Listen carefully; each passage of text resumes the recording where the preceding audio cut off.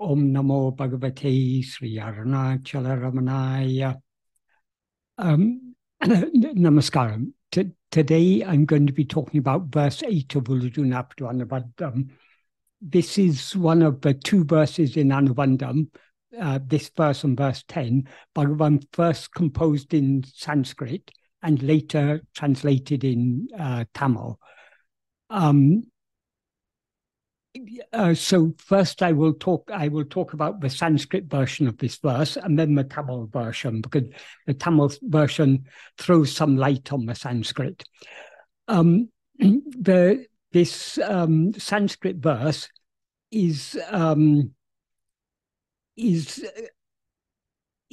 considered generally to be a very important verse of Bhagavan's teachings, so much so that in the stone hall that was constructed for Bhagavan in front of his mother's temple, above the stone sofa that they carved for him, they carved in gold letters, or they carved and then painted in gold letters, this Sanskrit verse.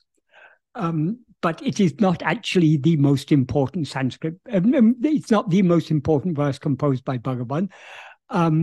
But it is certainly a very interesting verse. And in Kavyagantha's Ramana Gita, he devotes a whole chapter to this verse. That is chapter 2. I think if I remember correctly, it's called On the Three Paths, and it's about it's Kavyagantha's explanation of this verse. Not actually a correct explanation, but it's his explanation nevertheless. So I'll first read the verse, explain the meaning, and then I'll explain the context in which Bhagavan wrote this. The verse in Sanskrit, please forgive me if I'm not reading it quite correctly, because slightly dyslexic and my pronunciation of Sanskrit is probably not very good. But anyway, Hridaya Guhara Madhye Kevalam Brahma Matram Hyam Aham Iti Sakshat Atma Rupena Bhati Shridi Visha Manasa Swam Chimvata Majatava Pavla Chanana Rodat Atma Nishto Bhavatvam. What this means is the first two lines, Hridaya Guhara Madhye Kevalam Brahma Matram Aham Iti Sakshat Atma Rupena Bhati. What that means is, in the center of the heart cave, solitarily, Brahman shines alone, clearly in the form of oneself as I am I. That is, Hridaya Guhara means the heart cave. Madhye means in the center. So in the center of the heart cave. Kevalam, I believe, is here used as an adverb meaning solitarily, on its own. Brahman alone, Brahma Matram is Brahman alone. Bhati is shines. Sakshat means Sakshat means openly, clearly, evidently, immediately, or directly.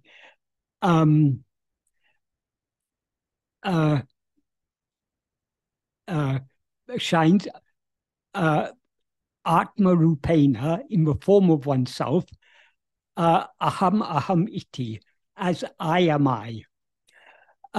So this is a very clear statement of Bhagavan's teachings, that what is called Brahman is nothing but that which is shining, always shining clearly in the center of the heart cave of all of us as I am I. What is the significance of this term, aham, or I am I? The reason Bhagavan often uses this term is the reason is that what we actually are is nothing other than ourselves. But we now take ourselves to be something other than what we actually are, other than ourselves. We take ourselves to be this body consisting of 5 sheaths. So, as Bhagavan said, ego is nothing but the adjunct conflated awareness, I am this body. But what we actually are is not this false awareness, I am this body, but just the pure awareness, I am. So who am I? I am I. I'm nothing other than I. So I am I here signifies awareness of ourself as ourself alone. So that fundamental awareness I am, which is shining in the heart of all of us, that is Brahman. And it is aware of itself as itself alone, as I am I. So that is what we actually are. And then in the second half of the verse is a separate sentence. Hriddhi Visa means entering the heart. Manasa means by the mind. Svam Chimbata, Swam Chimbata Majjata. Majjata means sinking. Chimbata here means investigating or attending to. Chimbata can mean it can mean attending, being attentive, thinking, or investigating. Swam means oneself or itself. So entering the heart by the mind, sinking, investigating itself. Sinking here, sometimes this Majjata is translated as diving, but I think sinking is a more appropriate term than diving, because diving tends to suggest a more active process, whereas sinking is just to suggest more of a subsidence, sinking. And sinking where? Sinking deep within. Sinking, that is when we sink deep enough within, we enter the heart. That's the idea. And how do we sink deep within? By the mind investigating itself. This is clearly Bhagavan's teachings. But then we come across the problem in this verse. Va means awe. Pavana chalana rodat. Pavana means Pavana means wind, air, or in this context, breath. Chalana means movement. And rodat is an ablative or fifth case form of roda. Literally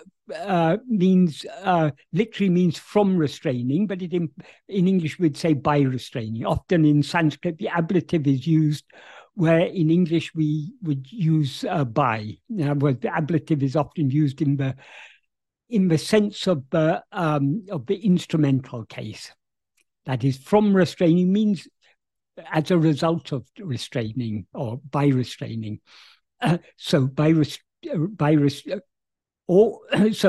mind entering the heart by the mind sinking deep, investigating itself, or by restraining the movement of the breath. Atmanishto bhavatvam, may you be fixed in yourself. Atma means oneself, yourself, myself, because it's an instruction to us. We have to take it as yourself. And nishta means to be fixed, or nishta means to be in or be fixed in or to remain as.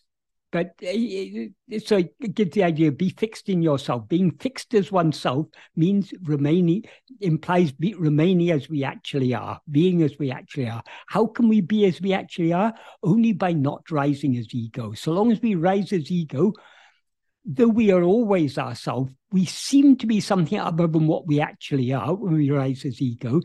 So to be Atmanishta means the state in which we do not rise as ego. In other words, the state in which we remain as we always actually are. So the implication of this sentence is that there are two means to enter the heart. And the heart here means our real nature, what we actually are, the pure awareness I am. Entering that means subsiding back into that. When we subside into the heart, we thereby become established in Atmanishta.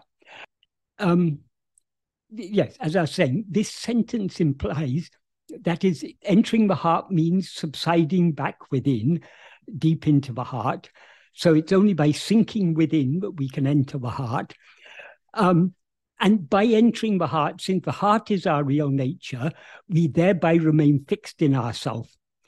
So Atmanishta is the ultimate goal, to be as we actually are. That's our aim.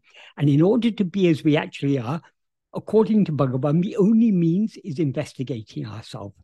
But this sentence seems to imply that there are two ways to be fixed in ourselves. One is by the mind subsiding, investigating itself, or the other means is restraining the movement of the breath. So how did this idea come in here? But we can restrain the movement, but we can be fixed in ourselves. We can be as we actually are by restraining the breath, because va means or. So it implies that this is an alternative means. Va can also, in some contexts, means and. But that's not how it's usually. Va is used in the sense of or. So that's the obvious meaning of va. So how did this idea come to be in this verse? Why would Bhagavan write like that? There is a reason. That is, how Bhagavan came to write this verse is very significant. One day in 1915, a devotee called Jagadishwara Sastri tried to write a verse beginning with the words Hridaya Guha Madhye. But he struggled to express his ideas in the form of a verse. He couldn't find the appropriate words for it. So when Bhagavan asked him what he was trying to do, he said he was trying to write a verse with some particular ideas. But he couldn't form it into a verse. So Bhagavan said, go on, try. You'll be able to do it. But he struggled and he wasn't able to do it. So when he left the paper. I think Bhagavan was sitting on a small mat or something. He left the paper on which he had written these words, Hridaya Guha Madhye, under Bhagavan's, under the mat. Presumably he did so, hoping that Bhagavan would complete the verse for him, since he'd told Bhagavan what he was trying to say. Bhagavan therefore wrote Jagadish's ideas in the form of this verse, and when he completed the verse, he signed it Jagadishan to show that the ideas expressed in it were Jagadishwara Sastri's rather than his own. However, and when Jagadishwara Sastri came back and saw the verse, he asked Bhagavan, why did you write my name under it? It was you who composed the verse. I only wrote the first 3 words. Then Bhagavan said, it was your idea, so I merely expressed your ideas in the form of this verse. However, except for this phrase, Pavana Chalana Roda, by restraining the movement of the breath, except this idea, all the other ideas in this verse are in perfect accordance with Bhagavan's teachings, presumably because they were ideas that Jagadishwara Sastri had learnt from Bhagavan. So the only idea that we can say here is Jagadishwara Sastri's idea rather than Bhagavan's idea, is this Pavana Chalana Rodat. Why can we say that this is not Bhagavan's idea? Because Bhagavan made it so clear in so many places that we cannot, but all we can achieve by pranayama is a temporary dissolution of mind, or manolaya. We cannot achieve manonasa.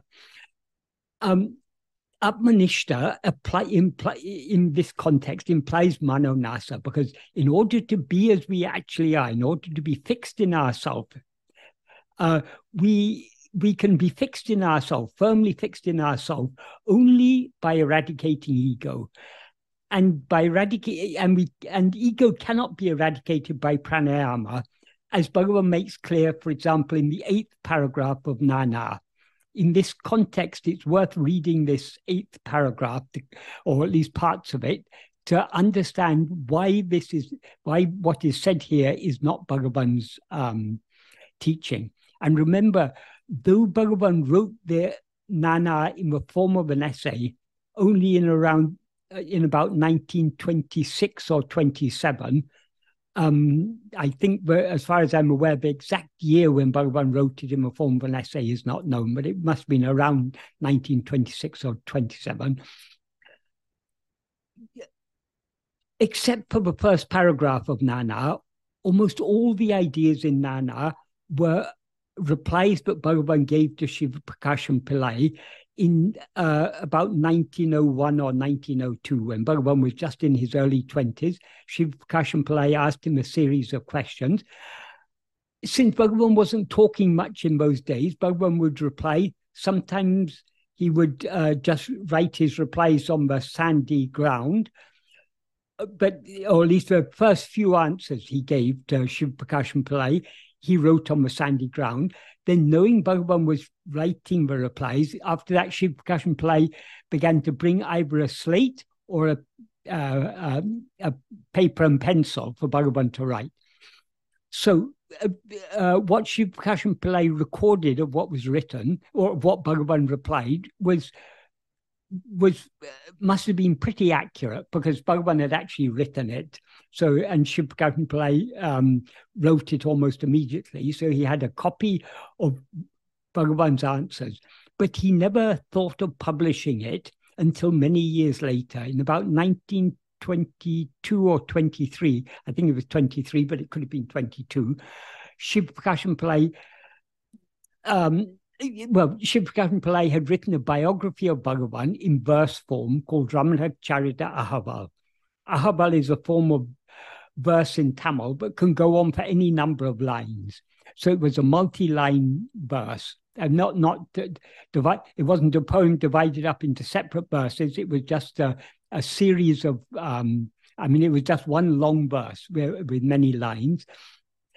In that biography, he wrote a brief summary of what Bhagavan had taught him when he first came to him back in 1901 or 1902. So when this, I think it was Manikam Pillai, who was Shiva Prakasham Pillai's nephew and a very close, almost like he was very close to Shiva Prakasham Pillai. So he wanted to have it published. So it was decided that it would be published, and that some of about, I think it was 25 of the question and answers, 24 or 25, I can't remember the exact number, of the question and answers, but the questions asked by Shiva Prakasham Pillai and answers given by Bhagavan would be published as an appendix. So Manikam Pillai brought it to Bhagavan, got Bhagavan's approval, and then it was published. When it was published, when devotees read this appendix, they were very interested, but Bhagavan had given such teachings. So they asked Shiva Prakasham Pillai to publish all that he had recorded as a separate book.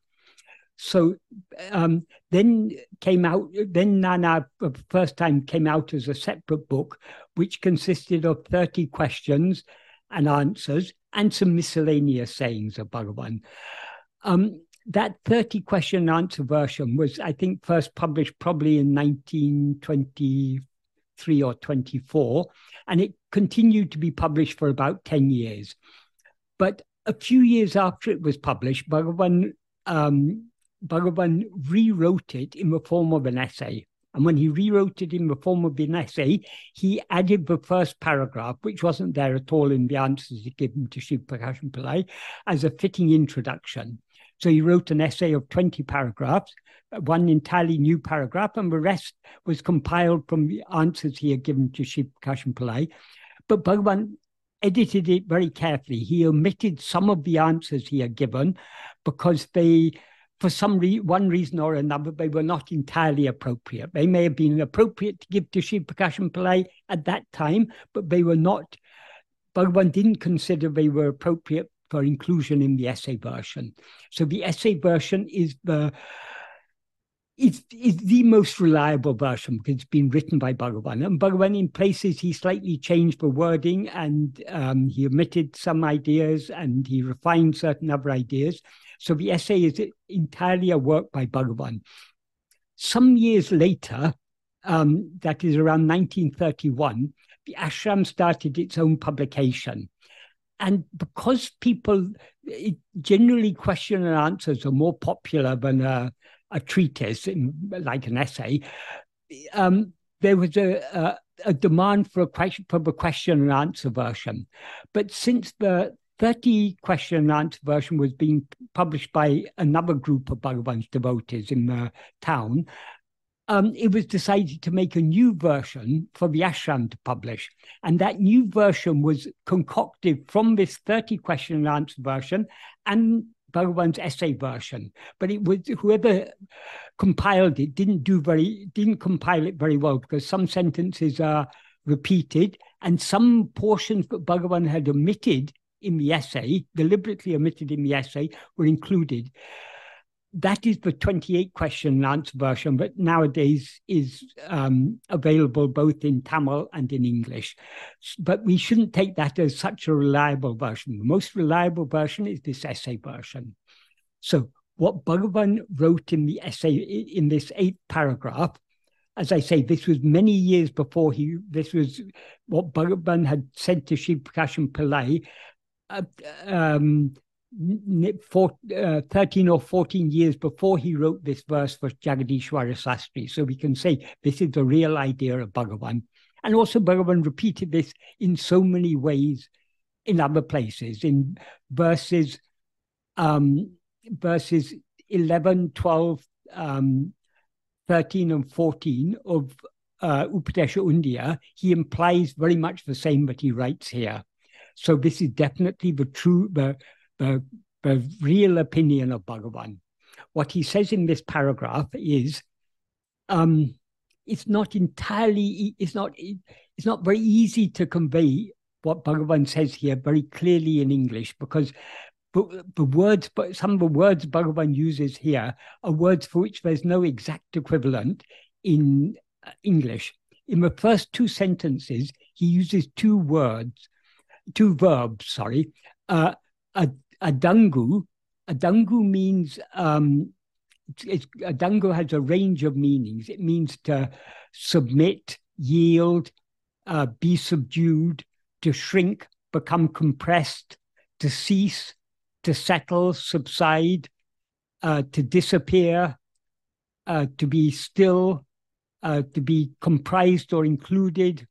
So it's got a range of meanings, but here the idea, and the other verb he used in the second sentence is the adaku, which is the cause of adangu. So to cause to be adangu is adaku. So Bhagavan uses these two verbs here. I'm going to, for the sake of simplicity, I will translate it as cease, because that's closest to the meaning that Bhagavan means. But cease can mean cease temporarily or cease permanently. In Manolaya, the mind ceases, but only temporarily. Our aim is Manonasa, which is permanent cessation of the mind. So what Bhagavan says in the first sentence is, for the mind to cease, except vicharana. Vicharana means, vicharana is another form of the word, same word as vichara. It means investigation. Here, obviously, it implies self-investigation. So for the mind to cease, except self-investigation, there are no other adequate means. Why are there not other adequate means? The mind can cease by other, that is my explanation, sorry. Why are there no other adequate means? Because though the mind can cease or subside by other means, it will only be temporary, as Bhagavan goes on to explain. So since our aim is the permanent cessation of mind, or manonasa, no other means are adequate, because this is the only means that will bring about manonasa, it's the implication.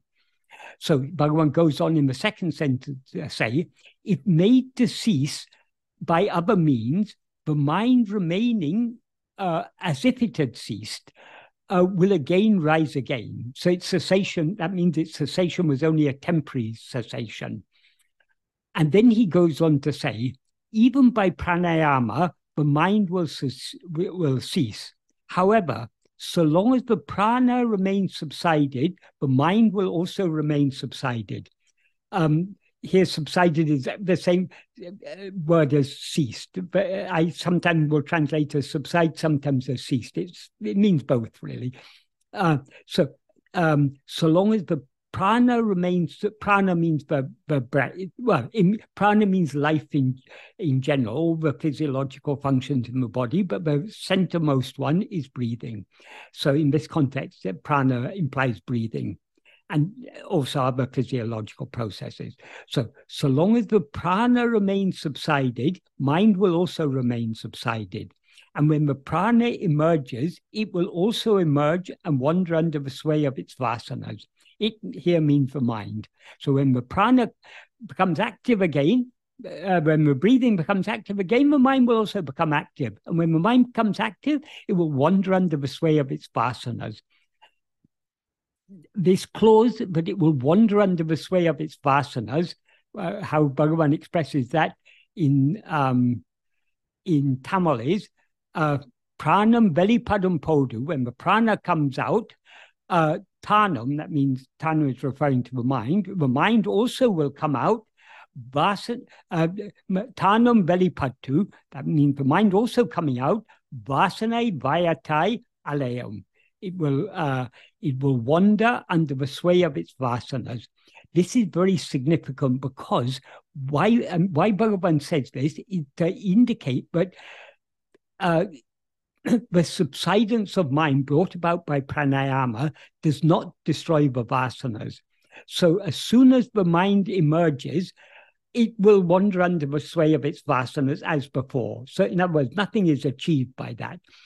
To illustrate this, Bhagavan often used to tell the story of a yogi who lived on the banks of the Ganga.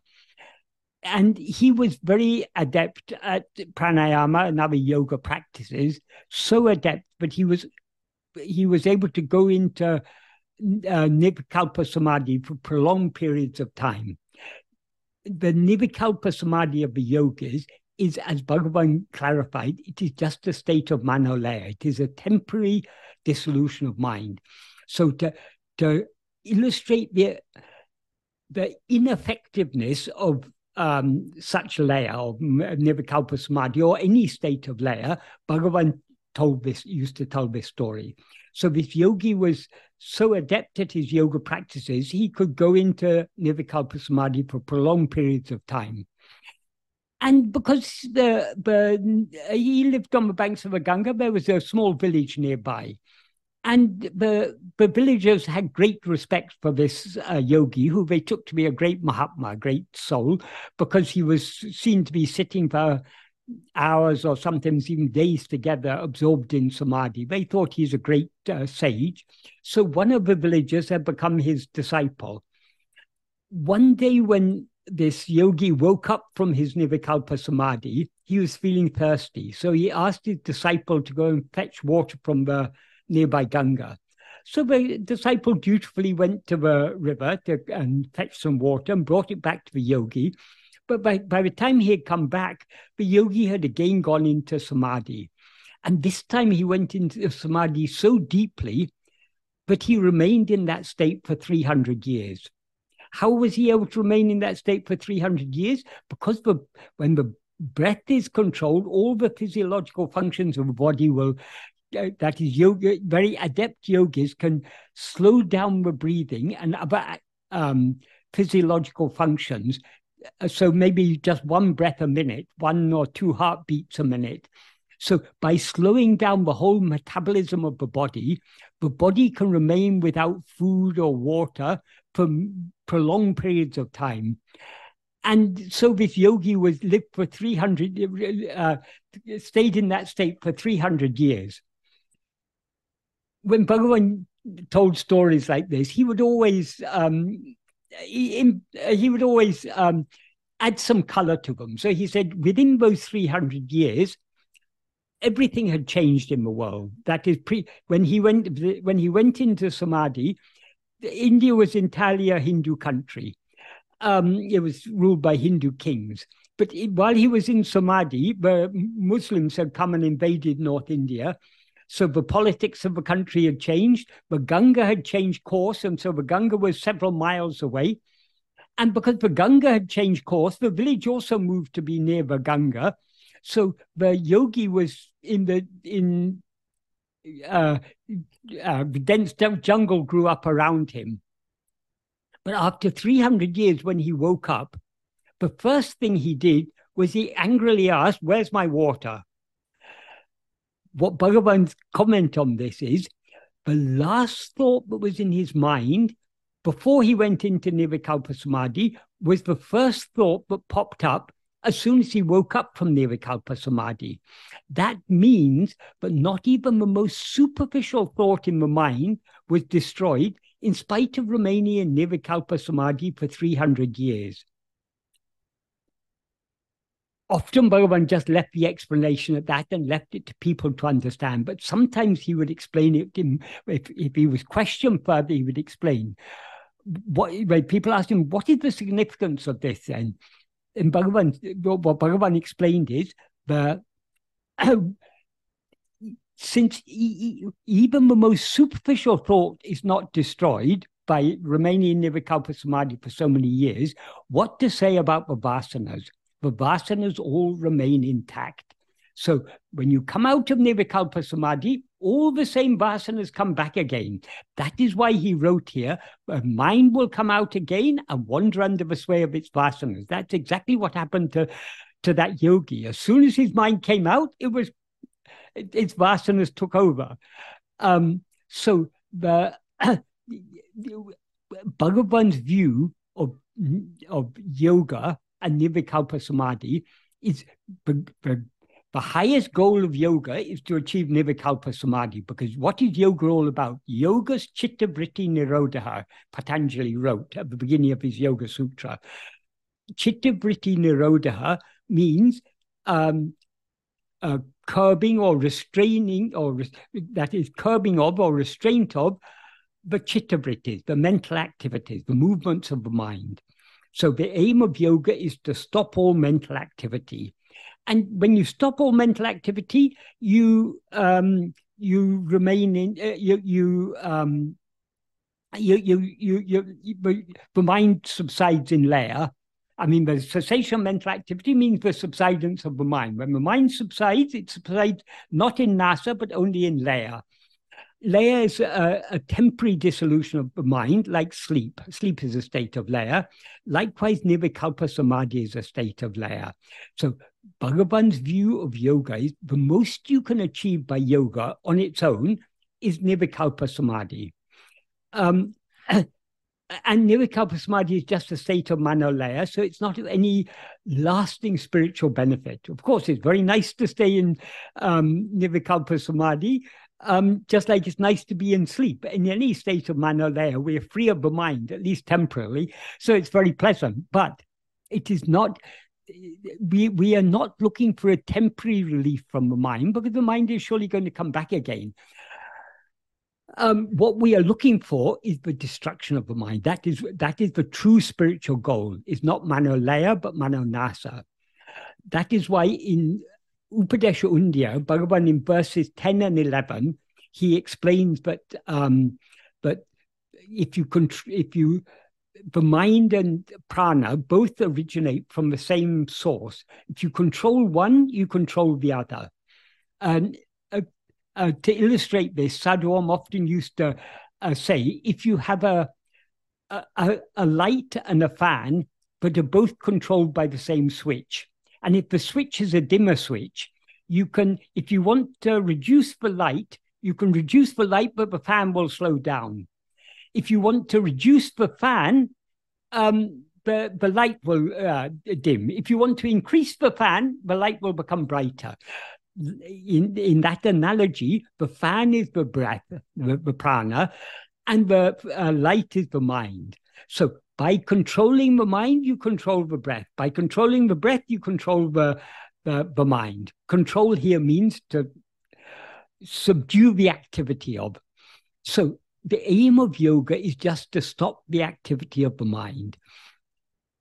That Bhagavan said, in other words, to stop thinking. But Bhagavan said that is not a worthy aim, because if the mind is stopped, it will come back again. The only worthy aim is to know what we actually are, because only by knowing what we actually are will the mind dissolve in such a way that it will never rise again.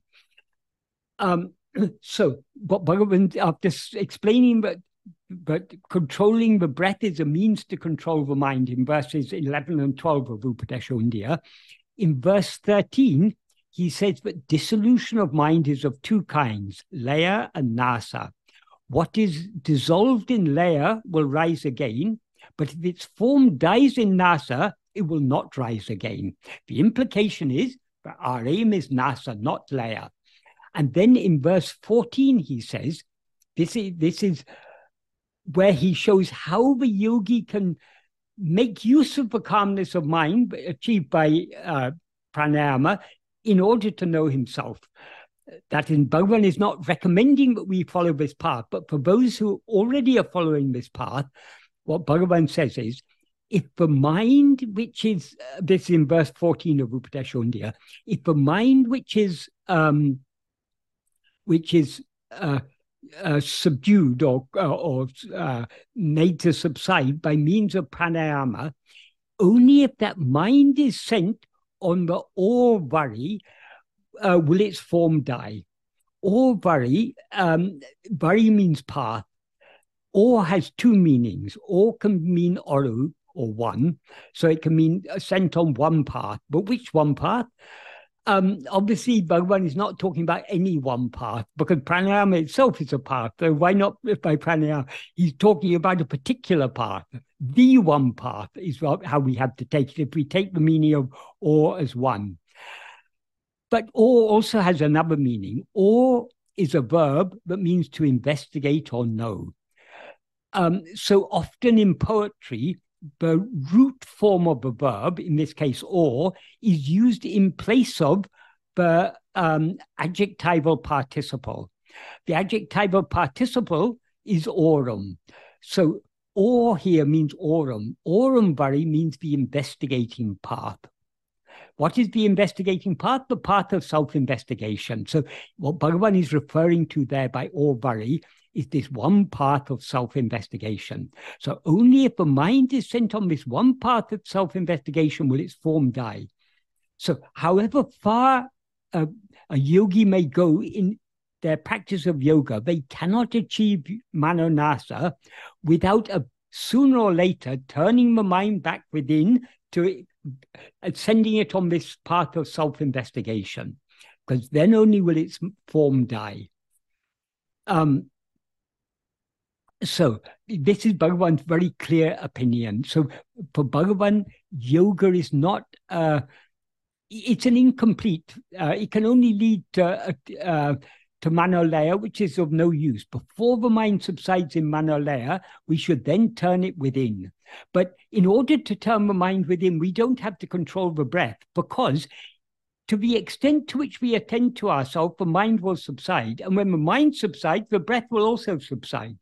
So it's trying to control the breath in order to control the mind is putting the cart before the horse. All we need to do is to make the mind subside. The most effective means to make the mind subside is self-attentiveness or self-investigation. And that is the only means that will bring about the permanent cessation of mind, as Bhagavan implies in this paragraph. So, coming back to this eighth paragraph, as I said, in the first sentence, he says, for the mind to cease, except self-investigation, there's no other adequate means. If made to cease by other means, the mind remaining as if it had ceased will rise again. In other words, what he implies, the mind remaining for a while as if it had ceased, will rise again. Even by pranayama, the mind will cease. However, so long as the prana remains subsided, the mind will also remain subsided. And when the prana emerges, it will also emerge and wander under the sway of its vasanas. I'd read up to this point, and then I talked about the story of the yogi, which Bhagavan used to illustrate this point. Then he goes on to explain why controlling the breath restraining the breath will restrain the mind. The birthplace for both the mind and for prana is one. In other words, they both come from the same source. Thought alone is the swarupa, or the very nature of the mind. The thought called I alone is the first thought of the mind. It alone is ego. From where ego rises, from there alone the breath also rises. Therefore, when the mind ceases, the breath also ceases. And when the breath ceases, the mind also ceases. The breath is said to be the gross form of the mind. Until the time of death, the mind keeps the prana in the body, and at the sometimes Bhagavan is using here the word muchu. Other times he uses the word prana. So when he uses prana, I'll use the word prana. When he says muchu, I'll say breath. So when the prana, therefore, when the mind ceases, the prana also ceases. And when the prana ceases, the mind also ceases. The prana is called the gross form of the mind. Until the time of death, the mind keeps the prana in the body, and at the moment of the body dies, grasping it, that's grasping the prana, it goes. In other words, it takes the life along with it. Therefore, pranayama is just an aid to restrain the mind. In other words, to make the mind subside, cease temporarily, but it will not bring about manonasa. Manonasa means annihilation of mind. Many of you who've read this before will be familiar with another 3 sentences that occur after the sentence, ahayal manam adankam podu pranamum, pranam adankam podu manamum adangam. That is the sentence that says, therefore, when the mind ceases, the prana also ceases, and when the prana ceases, the mind also ceases. There are 3 other sentences in all the more recent versions of Nāṇa. However, I didn't include those in what I just read because these 3 sentences were not part of what Bhagavan originally said to Shiva Kashan Pillai or originally wrote in the essay. These seem to have been interpolated sometime around the mid-1930s. Did Bhagavan approve it? Of course, Bhagavan will approve anything if people want. What I suspect is someone would have raised an objection about this, saying, what about in sleep? In sleep, the body continues breathing, even though the mind has subsided. So Bhagavan, understanding that the questioner was not able to understand or accept his deeper teachings, but according to Bhagavan's deeper teachings, there's no body at all in sleep. It's only in waking and dream that a body seems to exist. In sleep, there's no body or world or anything because there's no ego. All these things exist in the view of ourself as ego. So when we as ego subside in sleep or in Nirvikalpa Samadhi, there is no world at all. That is Bhagavan's view. But sometimes he had to dilute this teaching for those who were not ready to grasp it.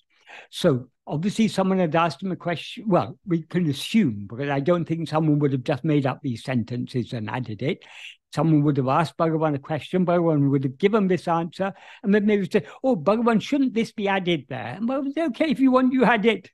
But it's not, this is incompatible with Bhagavan's deeper teachings. But anyway, I'll just read the sentences. However, in sleep, even though the mind has ceased, the prana does not cease. This is what is contrary to Bhagavan's teaching, because according to Bhagavan, when the mind ceases, everything ceases.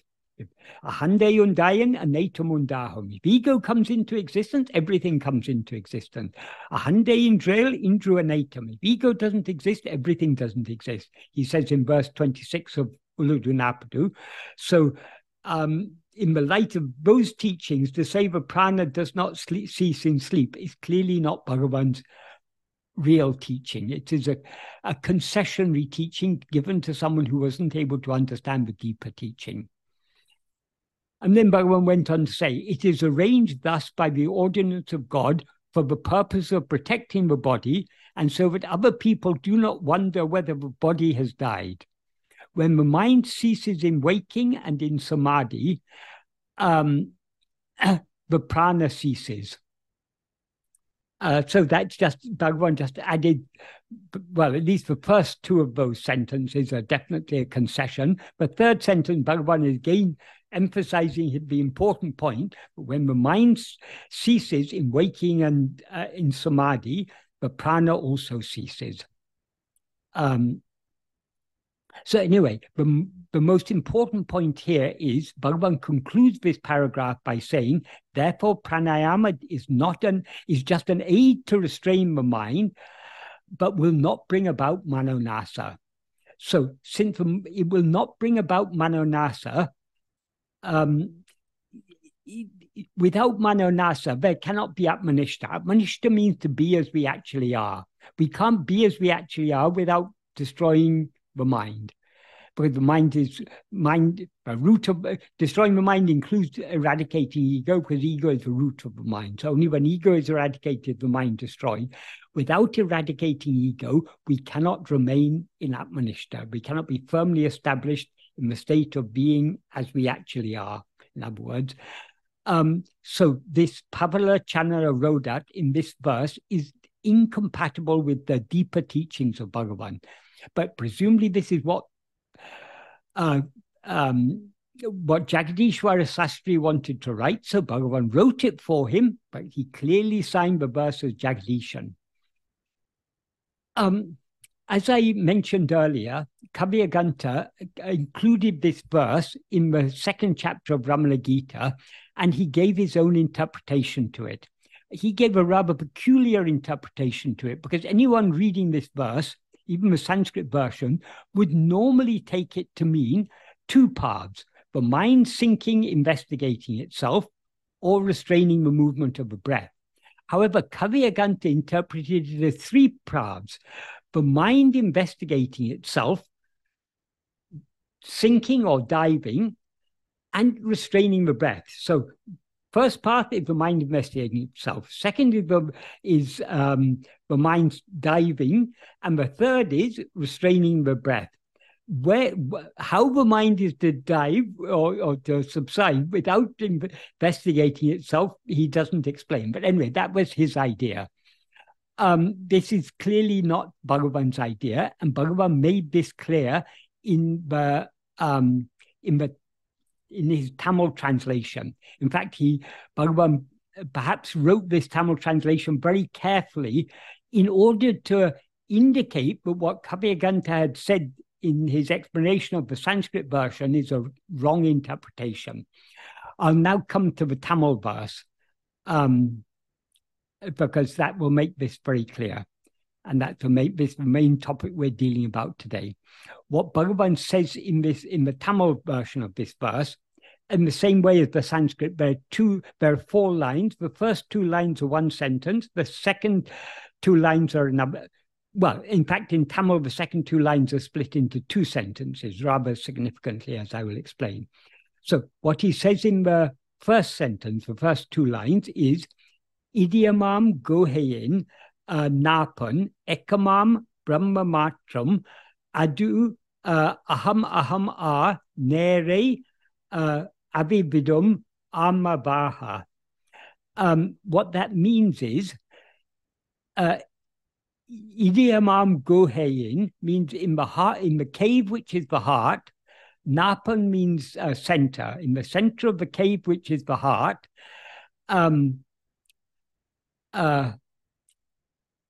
Brahman, Ekamam Brahman, Brahman, which is the one. But Ekam means one, but here we have to take it to mean the one. In other words, the only one. Because as it's explained in the Upanishads, Brahman is Ekam Eva Advityam, one only without a second. So that is the one Bhagavan is referring to here. So in the center of the cave that is the heart, Brahman, which is the one,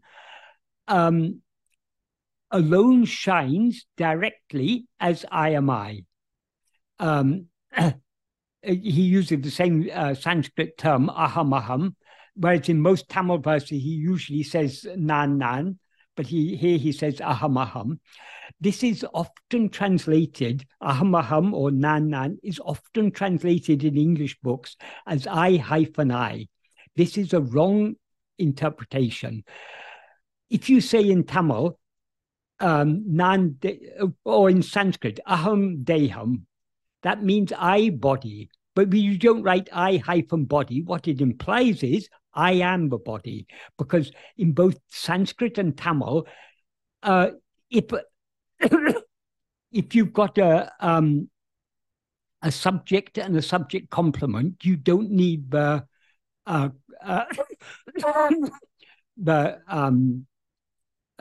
copula. Copula is the verb. If you say A is B, A is the subject, is the copula, and B is the subject complement. The copula means the verb to be that links the subject with the subject complement. Usually the copula is the verb to be. It can also be a few other verbs. You can also say seems is also a copula. A seems to be B, seems to be. But in Tamil, whenever you have a sentence consisting of a subject and a subject complement with no verb, the verb that is clearly implied is the verb to be. So aham aham means I am I. Aham deham means I am the body. And it's exactly the same in Tamil. So aham aham or nan nan means I am I. And as I said, Bhagavan often when he talked about the death of ego, he said, ego is the false awareness, I am this body. When that dies, what shines forth is I am I. But if you'll see in many English books, in talks and in various translations of Bhagavan's works, this, instead of translating it correctly as I am I, it's wrongly translated as I. Even in the context where Bhagavan says, for example, in talks, I remember there's one sentence that's something to the effect, when I is kept up as I alone, that means when I am I, that is Brahman. When it flies off at a tangent as I am this or I am that, that is ego. So when he's contrasting I am this body with I am I, why they chose to put a hyphen and instead of translating it correctly as I am I, why they chose to put a hyphen there, God alone knows. But someone started this and all the sheep followed suit. So you'll find in the vast majority of English books, nan nan or aham aham is translated as I, which doesn't actually mean anything. Even, I will add here, even in some of the older translations by Sadhu Om, you will find this term I occurs. The reason being Sadhu Om's knowledge of English was very limited. So he thought that was a shorthand way of saying I am I in English. It never occurred to him, but it could mean anything other than I am I. Only when I explained to him, I doesn't really mean anything in English.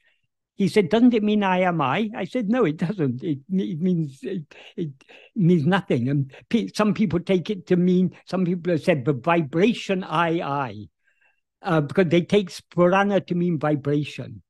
A vibration is a type of spurana, but it's not the spurana Bhagavan is talking about. When Bhagavan uses the term spurana, he's not talking about a vibration or flashing or anything. He's talking about the clarity of self-awareness, the clarity I am I. That is what he means by spurana. So anyway, the first sentence of this verse, in the center of the cave of that is the heart, Brahman, which is the one, alone shines directly as oneself as I am I. That's the first sentence. Then he goes on to say, Tanne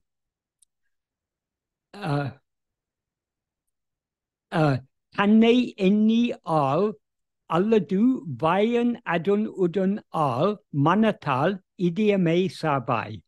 Idiyame Sarbai means may you reach the heart.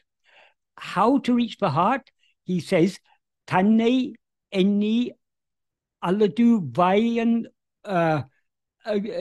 Bayu Adon Udan Al Manatal. By the mind that sinks investigating itself, or that sinks with the breath.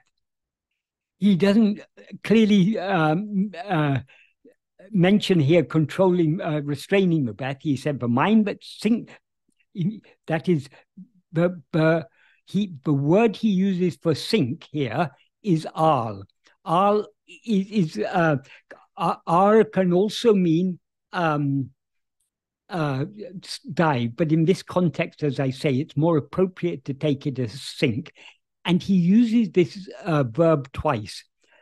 And in this case, he's using is the root of the verb, but he's using it in the sense of a adjectival participle.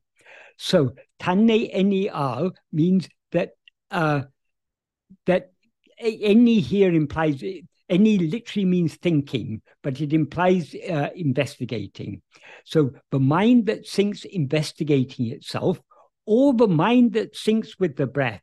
When he said the mind that sinks with the breath, he's not stating so clearly what is clearly stated in Tamil, but it's controlling the breath. It can simply mean the mind that sinks with the breath. That is, if you turn your attention within, the mind will subside along with the breath.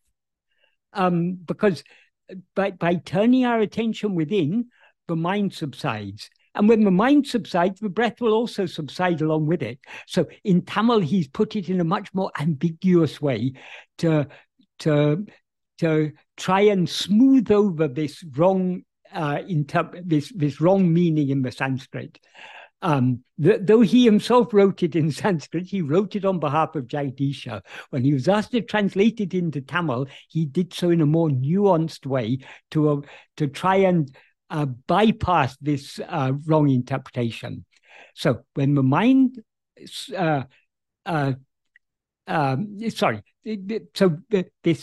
sentence, the main thing is ideme sabai. That means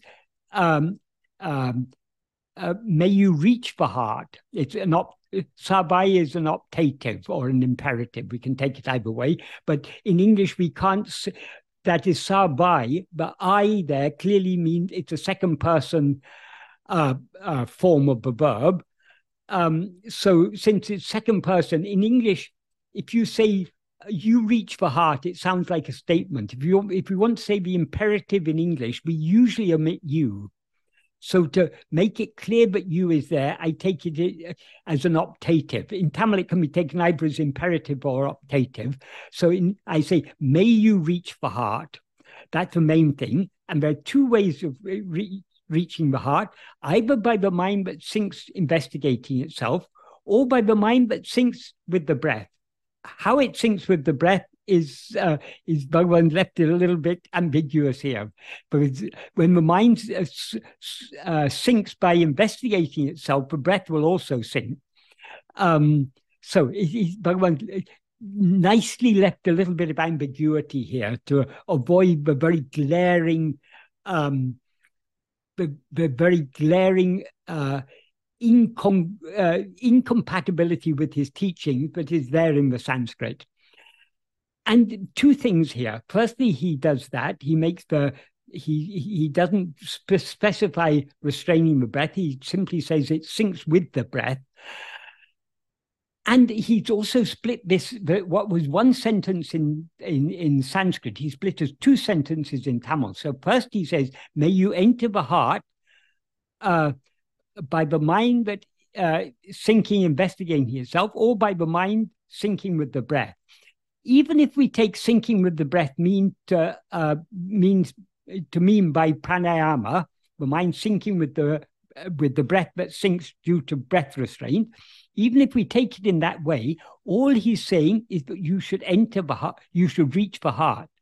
In a sense, we can say, if you control the mind, if you restrain the mind by restraining the breath, eventually the mind will subside into the heart. So that way you do reach, but it's only reaching the heart in the sense when we're in Laya, where is the mind in Laya? It's dissolved in the heart, because where else can it dissolve? The heart here means our real nature, that which shines within us as I am, that is the heart. So reaching the heart means subsiding back into our source. Even in Laya, we subside back into our source. Every night when we fall asleep, we subside back into our source. The problem with sleep or Nirvikalpa Samadhi or any other state of Laya, sooner or later we come out of it. Whereas in Manonasa, we never come out of it, as he says in verse 13 of Upadeshondya. So here he's to make this verse a little bit more ambiguous and to make the wrong idea in the Sanskrit less glaring. Bhagavan, firstly, he doesn't specify restraining the breath. Secondly, he says, with the breath you can enter the heart. But then as a separate clause, he says, may you be one fixed in yourself. Amabil nitya nāvai. Nitya means nishtan, one who is nishta means to be fixed. Nishtan means one who is fixed. May you be one fixed in yourself. In other words, may you be as you actually are. In order to be as we actually are, we have to investigate ourselves. So Bhagavan has been very careful in his translation he's translated what's in Sanskrit, but in such a way to make it, in a very nuanced way, to make it more ambiguous.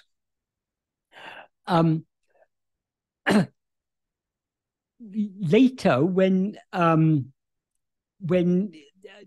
as I say, this verse was first written by Bhagavan in 1915 in Sanskrit. Some years later, Bhagavan translated it into Tamil. I can't remember off the top of my head when he translated it into Tamil, but it wasn't immediately. It was some years later. But in 1928, in July 1928, Muruganar asked Bhagavan to compose a work. Well, as Muruganar put it in his Payaram to Uڵḷadu Nāṛpadu, what he prayed to Bhagavan is, so that we may be saved, so that the world may be saved. The world means the world of spiritual aspirants may be saved. Teach us the nature of reality and the means of attaining it. And so he asked Bhagavan to write Uڵḷadu Nāṛpadu. But before he asked Bhagavan to write Uڵḷadu Nāṛpadu, he had gathered together 21 verses, which Bhagavan had composed at various times in the past, miscellaneous verses. And using that as the base, he asked Bhagavan to expand on that. When Bhagavan wrote Uڵḷadu Nāṛpadu over the course of the next 3 weeks or so, one by one, Muruganar started removing the old verses, saying, oh, this isn't quite appropriate, this isn't quite appropriate. So all except one or two of the original 21 verses were not included in Uڵḷadu Nāṛpadu. And even among the one or two that were included, one of them he rewrote it, and he packed more meaning into it. So Uڵḷadu Nāṛpadu was almost entirely a completely fresh work, composed in those 3 weeks from mid-July up to about the first week of August 1928. But then Muruganar suggested that the verses that had been relegated, which were by that time were about 21 verses or so, should become a supplement to Uڵḷadu Nāṛpadu. So they were called Uḷḷadu Nāṛpadu Anubandham. So in the first edition of Uڵḷadu Nāṛpadu, the Anubandham had only about 21 verses, or maybe one or two more, but it wasn't the 40 that we know now. But among those verses that were included were 3 verses, but were previously Bhagavan had composed as a set. That is the verses that are now verses 9, 25, and 40 of Uڵḷadu Nāṛpadu Anubandham. Before the formation of Uڵḷadu Nāṛpadu Anubandham, they were a little separate work that Bhagavan had composed. They were all translated verses. verses 9 and 25 are translations of verses 46 and 47 of David Kalotram. That not David Kalotram as such, that is the chapter of David Kalotram, but Bhagavan translated into Tamil, that Jnana Vichara Patalam. These two verses, 46 and 47, for each of these two verses, there are two translations. There's the one that's included in Bhagavan's translation of the whole work, a whole chapter, and there's these two verses, verses 9 and 25 of Uḷḷadu Nāṛpadu. And verse 40, Bhagavan translated from some other source. So, but when Murugan and Bhagavan were arranging the verses of Uḷḷadu Nāṛpadu Anubandham in order, they were very carefully selecting which verse should go where, which verses were fitting together. That's why these three verses, though originally they were one set, they were split up. And this verse that was taken as verse 9 was included here immediately after this verse for a very important reason, in order to make clear, but because if anyone reads this verse 8, or particularly the Sanskrit version of it, without considering it in the context of Bhagavan's teachings as a whole, they can easily be misled into thinking there are two ways. There's either self-investigation or restraining the breath. Or if you're Kavyaganta, you can take it even of three ways. You can either have self-investigation, you can attain that Natmanishta either by self-investigation or by diving or by restraining the breath. But how you can dive, he doesn't say. But Bhagavan makes it clear in the Tamil verse, as I said, by including the verb ar, which means sinking, with both the with both Kanne Eni, which means investigating oneself, and Vayu Adun Udan, which means with the breath. So the mind sinking, investigating itself, or sinking with the breath. So Bhagavan made it very clear that Kavyaganta's interpretation of this as three paths was wrong. But in Tamil, he even tried to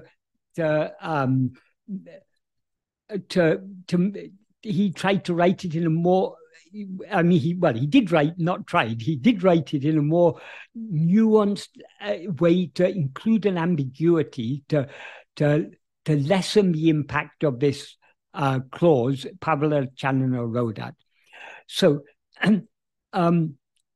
so people reading this Sanskrit verse without considering it in the context of Bhagavan's teachings as a whole, they can easily take it to mean, but there are two ways to attain Atmanishta. Either we investigate ourselves, or we can just control the breath. If we control the breath, then we'll attain Atmanishta. That's the implication of the Sanskrit verse. And even slightly in the, I mean, not so blatantly, but also slightly in the Tamil verse. But to make it clear that this is not Bhagavan's real idea, he and Murugan had decided to place immediately after this verse one that states clearly that only the awareness that exists and shines as I, in other words, the pure awareness I am, only that will give liberation by eradicating ego. Thereby, that is the next verse, thereby implies that it's only by the mind sinking deep within by self-investigations, swam chimvata, thereby dissolving forever in the heart, that we can be firmly fixed in and in and as ourself. So the next verse I'll deal with in more detail next time, but I'll just briefly read the meaning of it. What he says in the next verse is, what awareness is the blemishless, motionless I form in the heart lotus, only that awareness, which is I, will give inner liberation by removing I. No.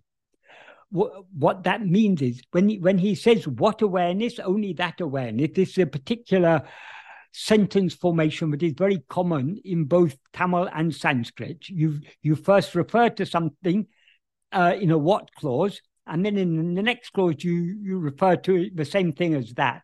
So in English we would usually put this as a relative clause. Only in English, how we would express this idea normally is only that awareness, which is the blemishless, motionless I form in the heart lotus, will give liberation by removing I. But in the way it's expressed in Sanskrit and Tamil is, what awareness is the blemishless, motionless I form in the heart lotus, only that awareness, which is I, will give liberation by removing I. No. What he means by that is, I'll just read the explanatory paraphrase to make it slightly clearer. What awareness exists and shines in the heart lotus as the blemishless, immaculate or pure and motionless I form. What he means by, he says, aham uruvam. Uruvam means form, but it implies here swarupa. So aham uruvam implies aham swarupa. In other words, atma swarupa, the swarupa or real nature of I. Only that awareness, which is I, namely atma swarupa, our real nature, will give inner liberation.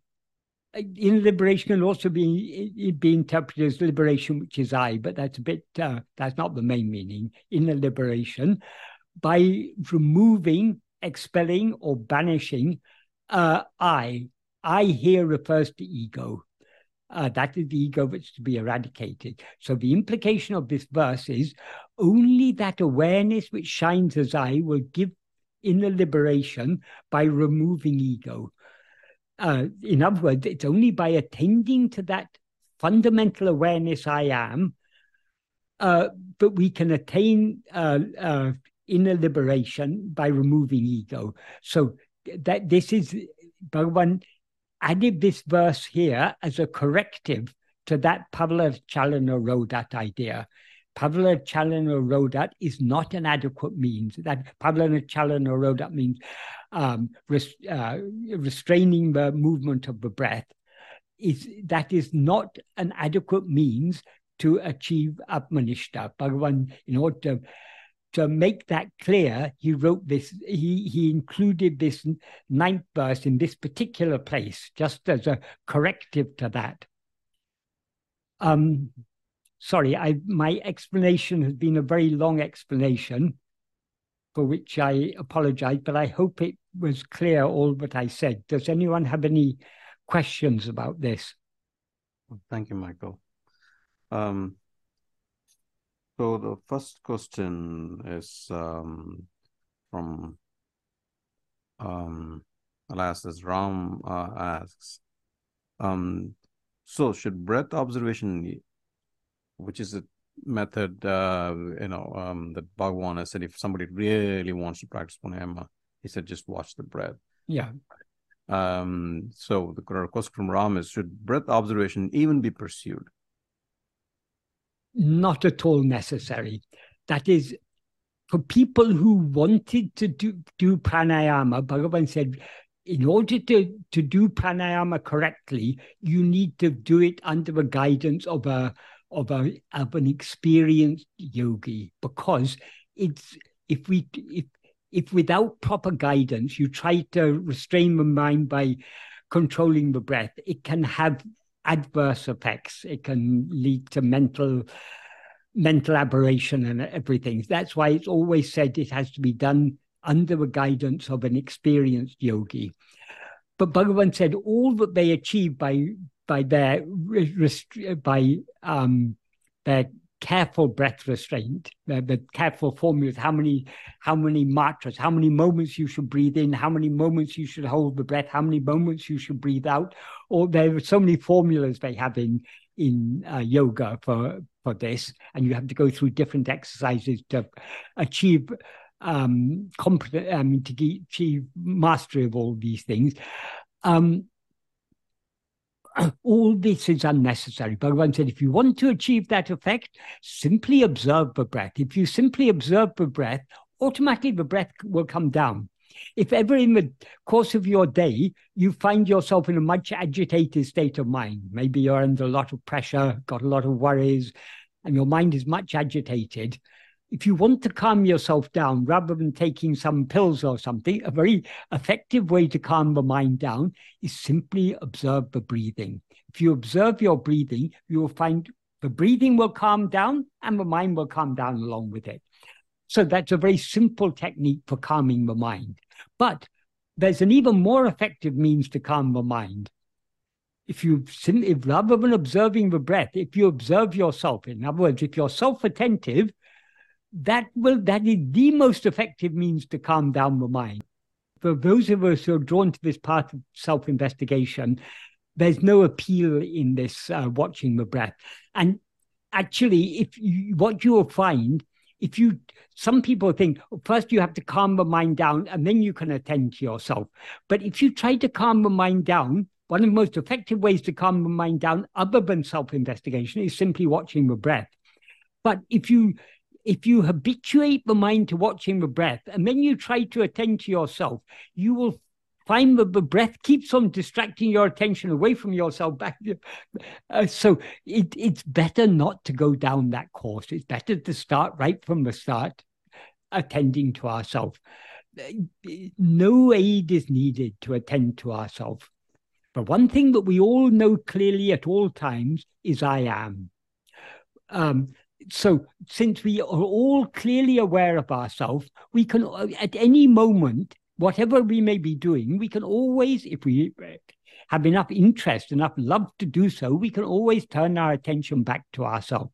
And turning our attention back to ourselves is the most effective way to calm the mind down. So if we are often practicing this self-investigation, our mind will tend to become less and less agitated because it's more natural for it to be in a calm state because it's often attending to itself. Of course, sometimes even the best of us get agitated by something or other at times, but the degree to which we get agitated and the frequency with which we get agitated will reduce to the extent to which we practice this self-investigation. I guess my fundamental question is, if we go by the watching the breath, actually, is it taking us in a wrong direction, which is we are going to only get manolaya and not manonasha? So is it actually detrimental if we watch the breath, is my fundamental question. I don't think you'll achieve manolaya by watching the breath. That is why they have all these exercises in yoga, all these pranayama exercises, because Bhagavan often, when Bhagavan was talking about yoga, Bhagavan often pointed out, how is it possible to stop mental activity, to stop thought, in other words, by a thought? If you try to stop the mind, you're using a thought to try and stop thought. So we can't simply by meditation or any mental exercise, we can't stop the activity of the mind, because the mind has to be active in order to stop its activity. So it's a self-defeating thing. So there are two ways in which we can stop the activity of the mind. One way is by pranayama. That by watching the breath, it'll calm the mind down. It will not stop the mind entirely. But by actual pranayama, by advanced practice of pranayama under proper guidance, you can gain the skill that yogi on the banks of the Ganga had to often go into manolaya. But there's no benefit in that. So you're not in danger of going into manolaya simply by observing the breath. You'll just be calming your mind down. But since we can calm the mind down more effectively by attending to ourselves, it's not necessary for us to. I mean, it's an unnecessary distraction to attempt to try watching the breath. In this context, I'll just say one other thing. That is,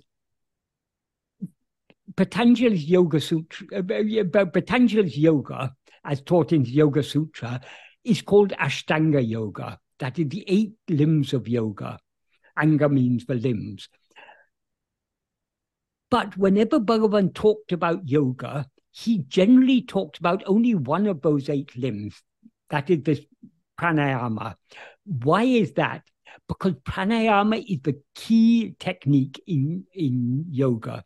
The other practices are yama, niyama. I've forgotten the order in which they come. Yama and niyama are the various types of moral, internal and external restraints, moral restraints and so on. And then there's dharana, dhyana, different types of concentration, meditation, going all the way up to samadhi. So the pranayama is one of these 8, but pranayama is the key to yoga because, as Bhagavan made clear, merely by meditation, by mental activity, you cannot stop mental activity. So there are only 2 ways to stop mental activity. I mean, of course, we all stop mental activity every day when we fall asleep, but that's because we're tired. But apart from tiredness, and you can also stop mental activity by taking some anesthetic drug or by getting a blow on the head and going into coma. These are all ways of stopping mental activity, but for stopping the activity of the mind deliberately, the 2 main means are, one is pranayama, one is atma-vichara, self-investigation or self-attentiveness. If you go down the pranayama route, you will be able to stop all mental activity, but only temporarily.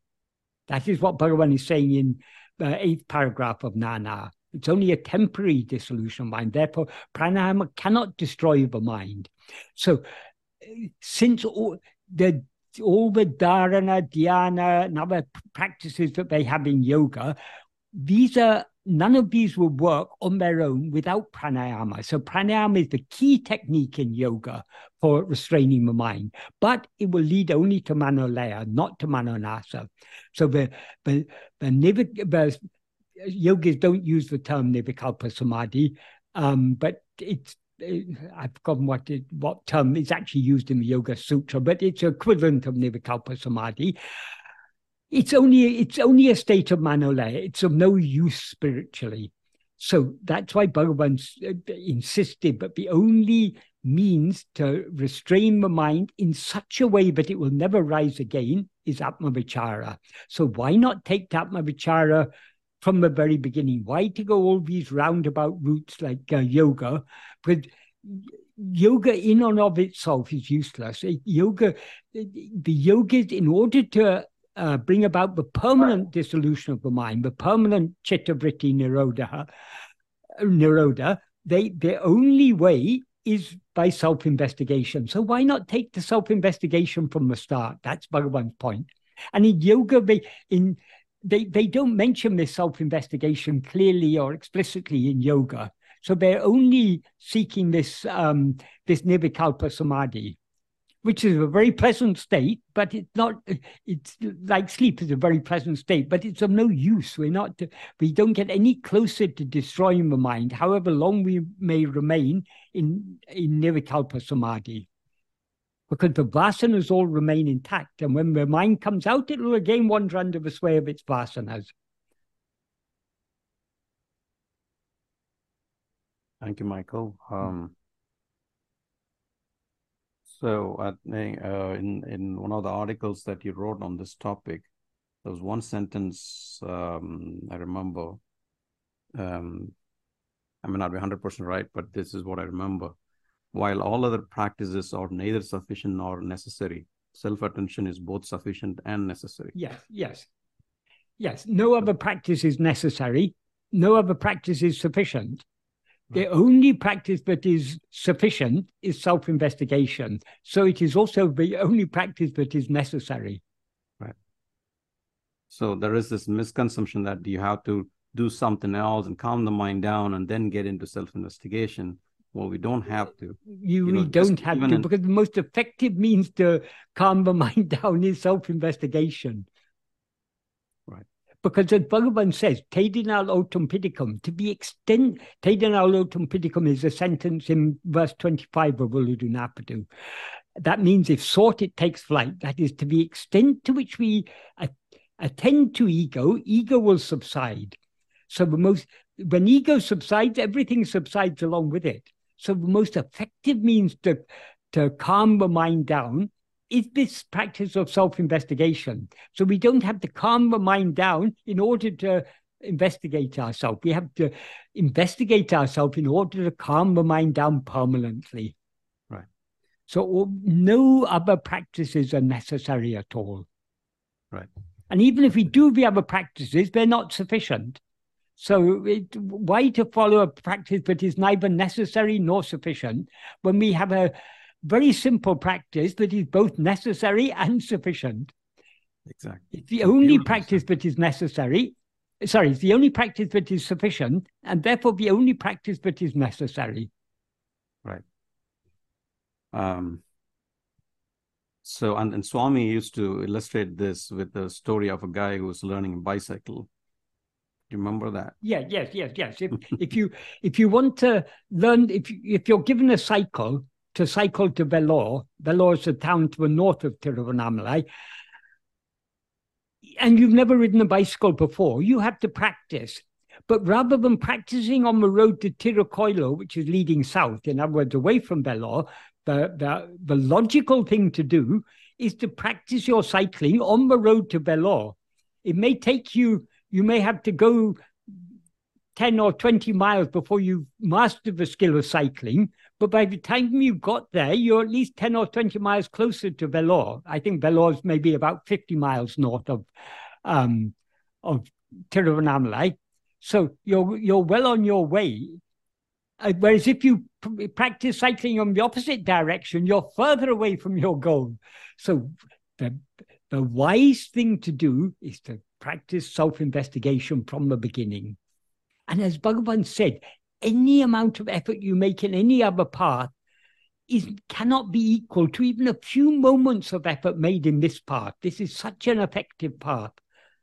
So if we've understood Bhagavan correctly, we will understand no other practices are necessary. The only necessary practice is this self-investigation.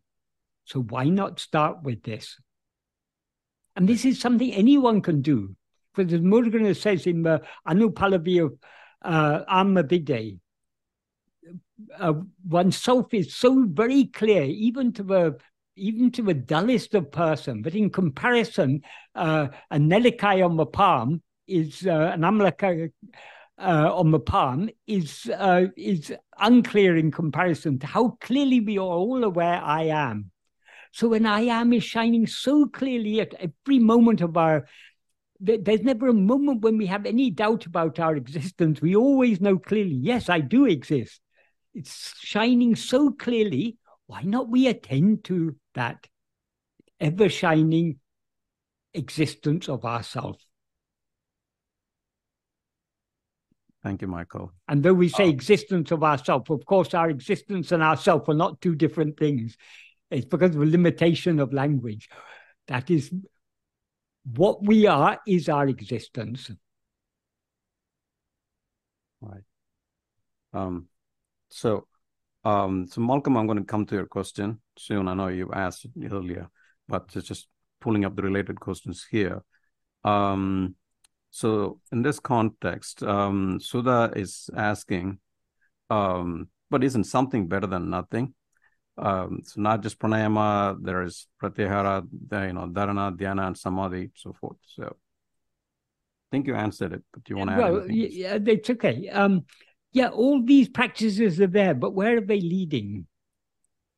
They cannot even lead to laya without pranayama. They may give some concentration of mind, they may give some clarity of mind, better than these yoga practices actually are the bhakti practices, because the bhakti practices are more effective at purifying the mind, because the impurities of the mind are the Vishaya vasanas. So the mind is purified to the extent to which we stop it rushing out in many directions. So by focusing all our love on God, we are thereby purifying the mind, because to the extent to which we fix our mind on God, we are not allowing the mind to wander after other things. So other than Atma-vichara, the most effective type of meditation is meditating with love on God, because God is an object of love. What they meditate on yoga doesn't talk much about love, but so they're meditating. Their various practices are just aims. The principal aim of yoga is chitta vritti nirodha, and Bhagavan said that is not a worthy aim. Well, in the 6th paragraph, he says, however many thoughts rise, so what? 1 second. So you may want to explain what chitta vritti nirodha means. Chitta vritti nirodha, that's what I mentioned it earlier. That's what Patanjali says. I think it's right at the beginning of the Yoga Sutra. It's not in the first verse. It may be the second or the third verse, but it's really the opening statement of the Yoga Sutra. It's a definition of what is yoga. Yoga's chitta vritti nirodha. Yoga is the restraint or curbing of the chitta vrittis. Chitta here means mind. Vritti means the activity or movement of the mind. In other words, thoughts. So stopping thoughts is what yoga is all about.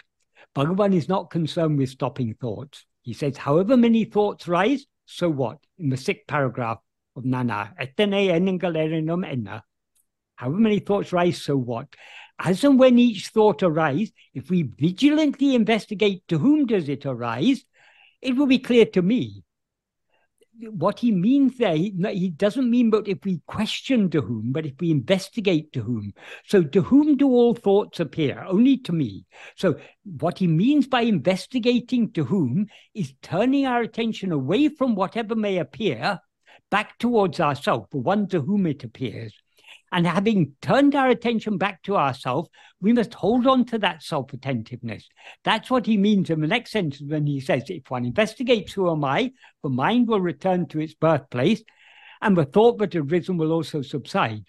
So investigating to whom means turning our attention away from whatever has appeared back towards ourselves. Investigating who am I means holding on, having turned our attention back to ourselves, we need to then hold on to that self-attentiveness. By holding on to that self-attentiveness, the mind will subside back into its birthplace, and the thought which had risen, because there's no one to attend to it, will also subside. So the chitta vritti nirodha, the curbing of mental activity, is a byproduct of self-investigation. It is not the aim of self-investigation. The aim of self-investigation is what? To know who am I. That's what self-investigation is all about. Why do we attend to ourselves? In order to see what we actually are. We are not attending to ourselves just to stop thoughts. That's a byproduct. We're attending to ourselves in order to see what we actually are. Because only when we see what we actually are, in other words, only when we're aware of ourselves as we actually are, will ego thereby be annihilated. And only when ego is annihilated, well, annihilation of ego is itself manonasa, which is liberation. So totally two different goals. It's two different goals. Yes. Totally different goals. And I think a lot of people are confusing. The goal of yoga is achieved by Atma-vichara, because by Atma-vichara, the thoughts are automatically curbed, because if there's no one to attend, thoughts cannot rise without us attending to them. They can't just arise with. But where do thoughts arise? They arise in our awareness. So if we refuse to direct our awareness towards them, they will automatically subside. So the goal of yoga is achieved by Atma-vichara, but the goal of Atma-vichara is not achieved by yoga. That is the important thing to understand. Exactly. That's well said. I'll mention one other very sad thing about Advaita, because over the years, that is, most Advaitins don't understand the practical implications. They study all these texts. They study the Upanishads, the Brahma Sutra, the Bhagavad Gita, and they study various commentaries on them and various other texts, but they fail to understand what is the practical implication of all these teachings. So most classical Advaitins don't have a clear idea what is meant by Atma Vichara. The word Vichara is used there, but they take Vichara to mean a mental exercise, discriminating Drisya Viveka. That is distinguishing the seer from the seen as a mental exercise, not in a practical way, but in a mental exercise, understanding the difference between the seer and the seen, and analyzing the 5 states. All these various prakriyas, they take these prakriyas to be vichara. These prakriyas or methodologies, or these are just different ways of analyzing our experience in order to understand what we are not and what we are. What we are not is this body consisting of 5 sheaths. What we are is awareness. A little bit of discrimination, a little bit of conceptual analysis is necessary to understand this. But this is not vichara. This is the foundation of vichara, because if we don't understand what we are not, we won't be, if we're told to attend to ourselves and we take ourselves to be the body or take ourselves to be the mind, we'll be attending to something other than what we actually are. So our aim is to attend to what we actually are. What we actually are is just awareness.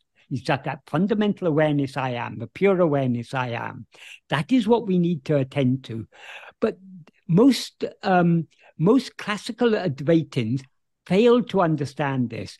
So you will often hear those who give lectures on classical Advaita, they will often say, we don't agree with the philosophy of yoga, but the practices of yoga are very useful. Because they don't understand what the practice of Advaita is. The practice of Advaita, it's clear in the word itself. Advaita means not two, not one without a second. So what practice can there be that does not involve two? In any practice, you've got a meditator or someone doing whatever the practice may be, you've got a doer of that practice. In the case of meditation, you have a choice. Either you meditate on something other than yourself. If you meditate on something other than yourself, you've got two. All the yoga practices are meditating on something other than themselves, or on the breath, or on something other than themselves. Either we meditate on something other than ourselves. If we don't meditate on something other than ourselves, what's the only alternative? To meditate on ourselves. If we meditate on ourselves, there's no two there, because the one who's meditating and what is meditated upon are one and the same. So Atma Vichara, self-attentiveness, as taught by Bhagavan, alone is the correct practice of Advaita.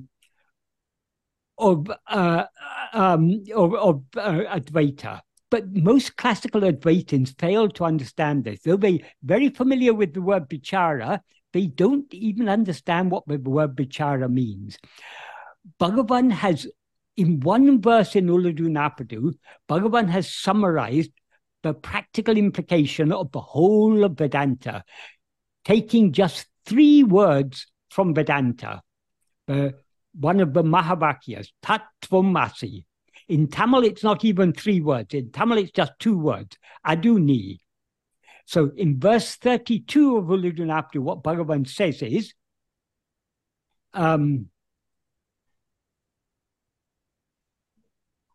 this is a very important verse, because in this is Bhagavan's commentary, we can say. In order to be a Vedanta Acharya, it is usually said that you have to write commentary on the Prasthanatraya. In order to establish your interpretation of Vedanta as the correct interpretation, You have to, or at least to argue that it's the correct interpretation. Whether I agree with you or not is another matter. You have to write commentaries on the Prasthanatreya. That means on the Upanishads, at least the 10 principal Upanishads, the Brahma Sutra and the Bhagavad Gita. Bhagavan hasn't written commentaries on these, but he's written commentary. This one verse of Uḷḷadu Nāṛpadu is Bhagavan's commentary on one of the Mahavakyas, Tattvamasi, which is the essence of Vedanta. And he, from this Mahavakya, Bhagavan points out in this verse what we should understand. He says, Aduni Endru Amarigal Atiduvum. When that means when the Vedas proclaim that is you, Tanne Edu Endru Tan Tendu Iradu. Instead of oneself being knowing oneself as what? Adunan Idu Andru Endru Enal Urin in Mayinal. Thinking I am not I am that, not this, is due to non-existence of strength. Endrum aduve tanai amavadal, because that alone is always seated as oneself. So Bhagavan puts this in a very, this is the whole of Vedanta. Bhagavan, well, the practical implication of the whole of Vedanta, Bhagavan has packed into this verse. The most important part of this verse is the first first 1 3/4 lines. That is, when the Vedas proclaim that is you, instead of oneself knowing being oneself as what? What does he imply by this? What he implies by this is that as soon as we hear the Vedas say that is you, what should our response be? Our response should be to investigate, oh, if I am that, then what am I? So we should investigate what am I. By investigating what am I, we should know what we actually are. And by knowing what we actually are, we will thereby be what we actually are, because we cannot know what we actually are without being what we actually are. So that is what, that first 1 3/4 lines, that is the whole of that Bhagavan's commentary on the whole of Vedanta is there. What is the implication of Tattvamasi is that we should investigate what am I, and thereby know and be what we actually are. But instead of doing so, the classical Advaitins, they go on thinking, I am that. I am Brahman. I'm not this body. I'm not the. They go on with all their prakriyas. They're analyzing the that is Drisya Viveka, distinguishing the seer from the seen, analyzing the 3 states, and distinguishing what is permanent from what is impermanent, what is changing from unchanging. All these are called prakriyas. That is what Bhagavan summarizes all these prakriyas as thinking I am that, not this. Because that's what the prakriyas are all meant to make us understand. But what we actually are is not this body or mind or anything. What we are is only that which shines in our heart as I. Because that alone is always seated as oneself. So the implication of the Mahavakya, that is you, that there refers to Brahman.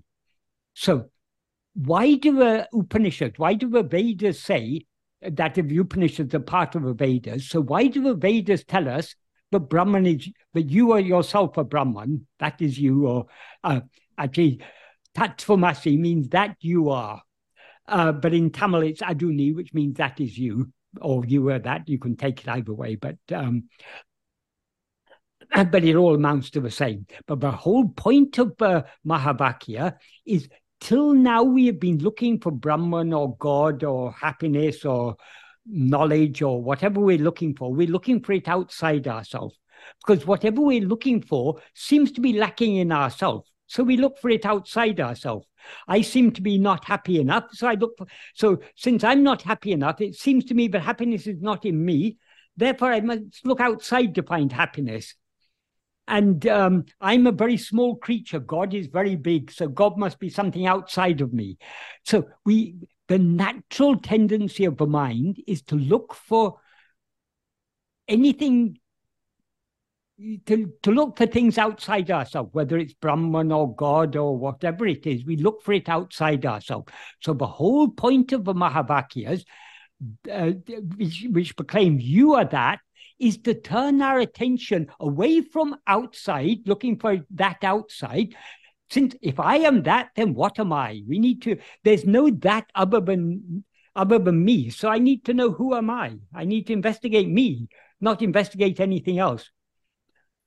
But there are historic reasons why classical Advaita hasn't emphasized this, because Advaita was a philosophy that existed before Shankara.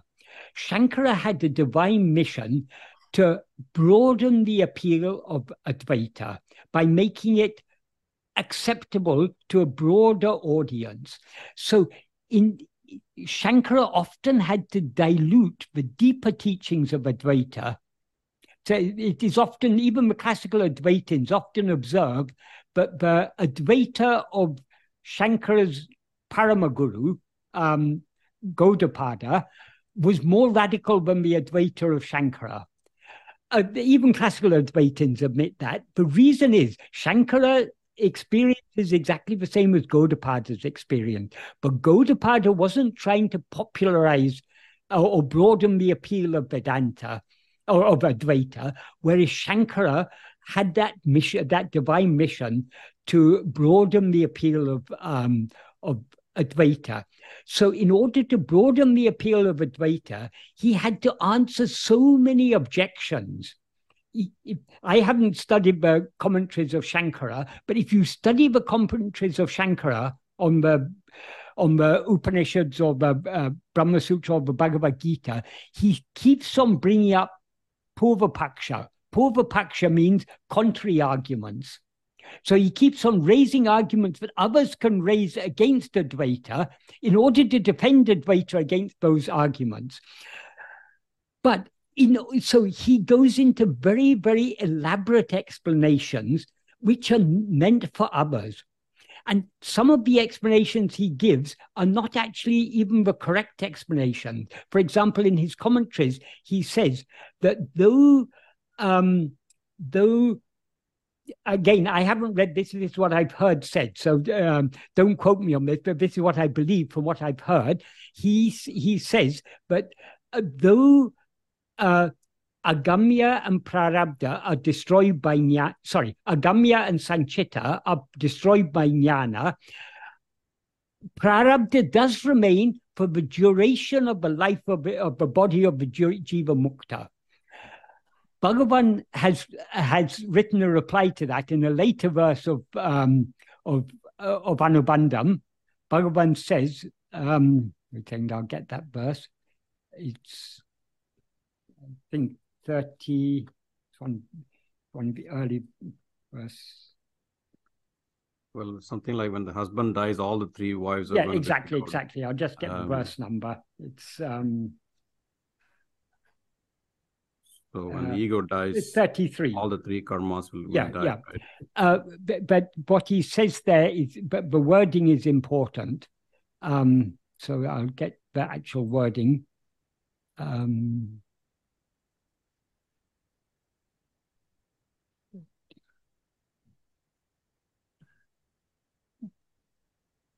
33. Yeah.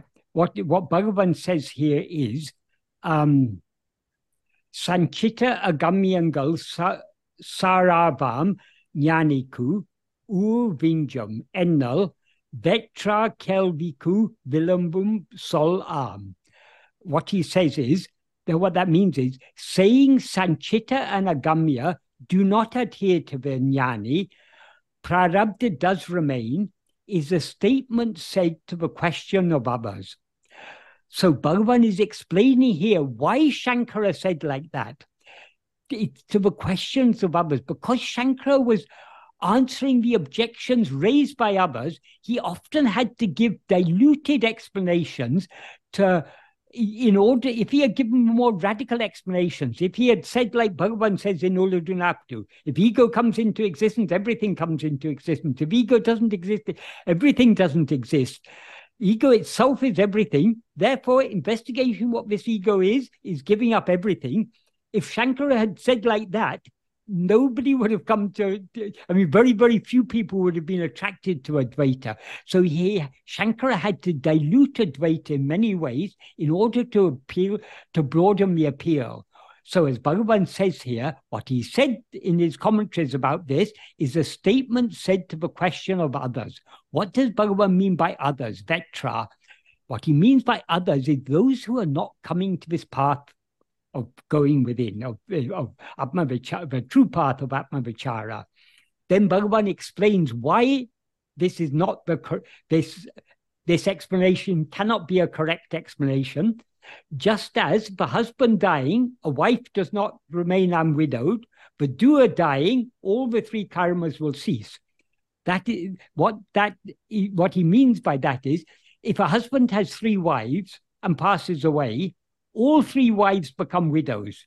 You can't have one wife who remains unwidowed. All 3 of them are widowed. Likewise, when ego, the doer, dies, all the 3 karmas will cease.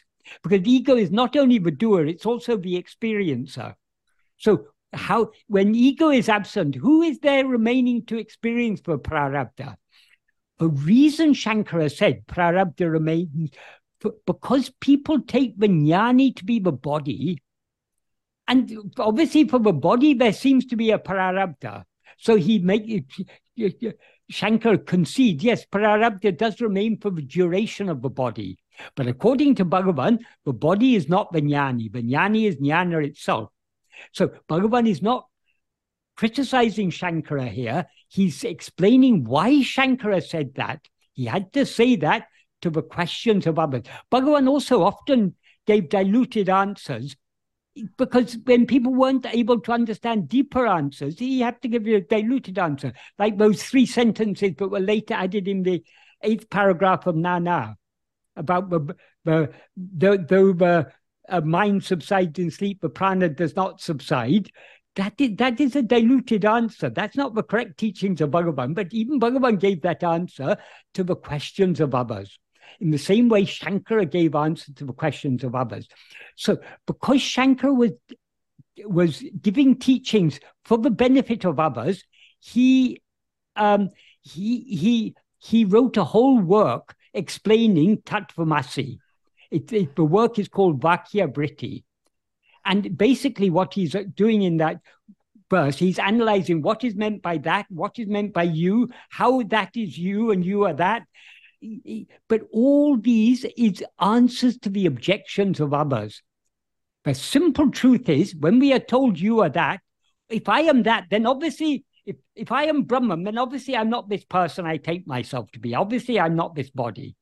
So who am I? We should at once take to self-investigation that those 3 words, Tattvamasi, should be enough to turn our attention back to ourselves.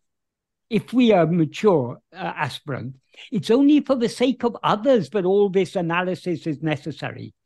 So because Shankara has given elaborate explanations for the benefit of others, people fail to understand, and because everyone takes Shankara to be the foremost exponent of Advaita, people fail to understand that most of his explanations were given to the answers of others. They're not necessary for a spiritual aspirant. All that is necessary for a spiritual aspirant is this Mahavakya, you are that. If a mature aspirant will understand when they're told you are that, oh, if I am that, then what am I? And they'll turn their attention back within to investigate who am I. So a lot of what Shankara wrote is for the benefit of others, not for the benefit of spiritual aspirant. That's why in Bhagavan's when Bhagavan translated Vivekachudamani into Tamil prose, in his Avatarike or introduction, he wrote that though Shankara wrote all these Prasthanatraya, they are not useful for the real spiritual aspirant. So he condensed it all in this work, Vivekachudamani. I'm not sure if I can. That is Bhagavan. Most of this introduction Bhagavan wrote on the introduction to Vivekachudamani, most of it is one long sentence. So I probably can't translate it here. But he does, the gist of it towards the end, Bhagavan says, but though he wrote all these Prasthanatraya Bhasha, this is not useful for the real spiritual aspirant. So he's given the essence of it all in this Vivekachudamani.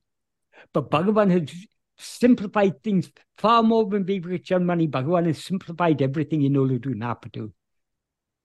Thank you, Michael. Because Bhagavan's teachings are for spiritual aspirants. Shankara, though Shankara, that is, it's the same Bhagavan who appeared in the form of Shankara. So we're not saying anything against Shankara, but the mission that particular manifestation of Bhagavan in the form of Shankara, it had a particular mission to broaden the appeal of Advaita in order to bring in more genuine spiritual aspirants. Maybe so the majority of people are not yet ready for this spirit, for Advaita, but in order to draw people closer to the heart of Advaita, Shankaran had to broaden the appeal of it.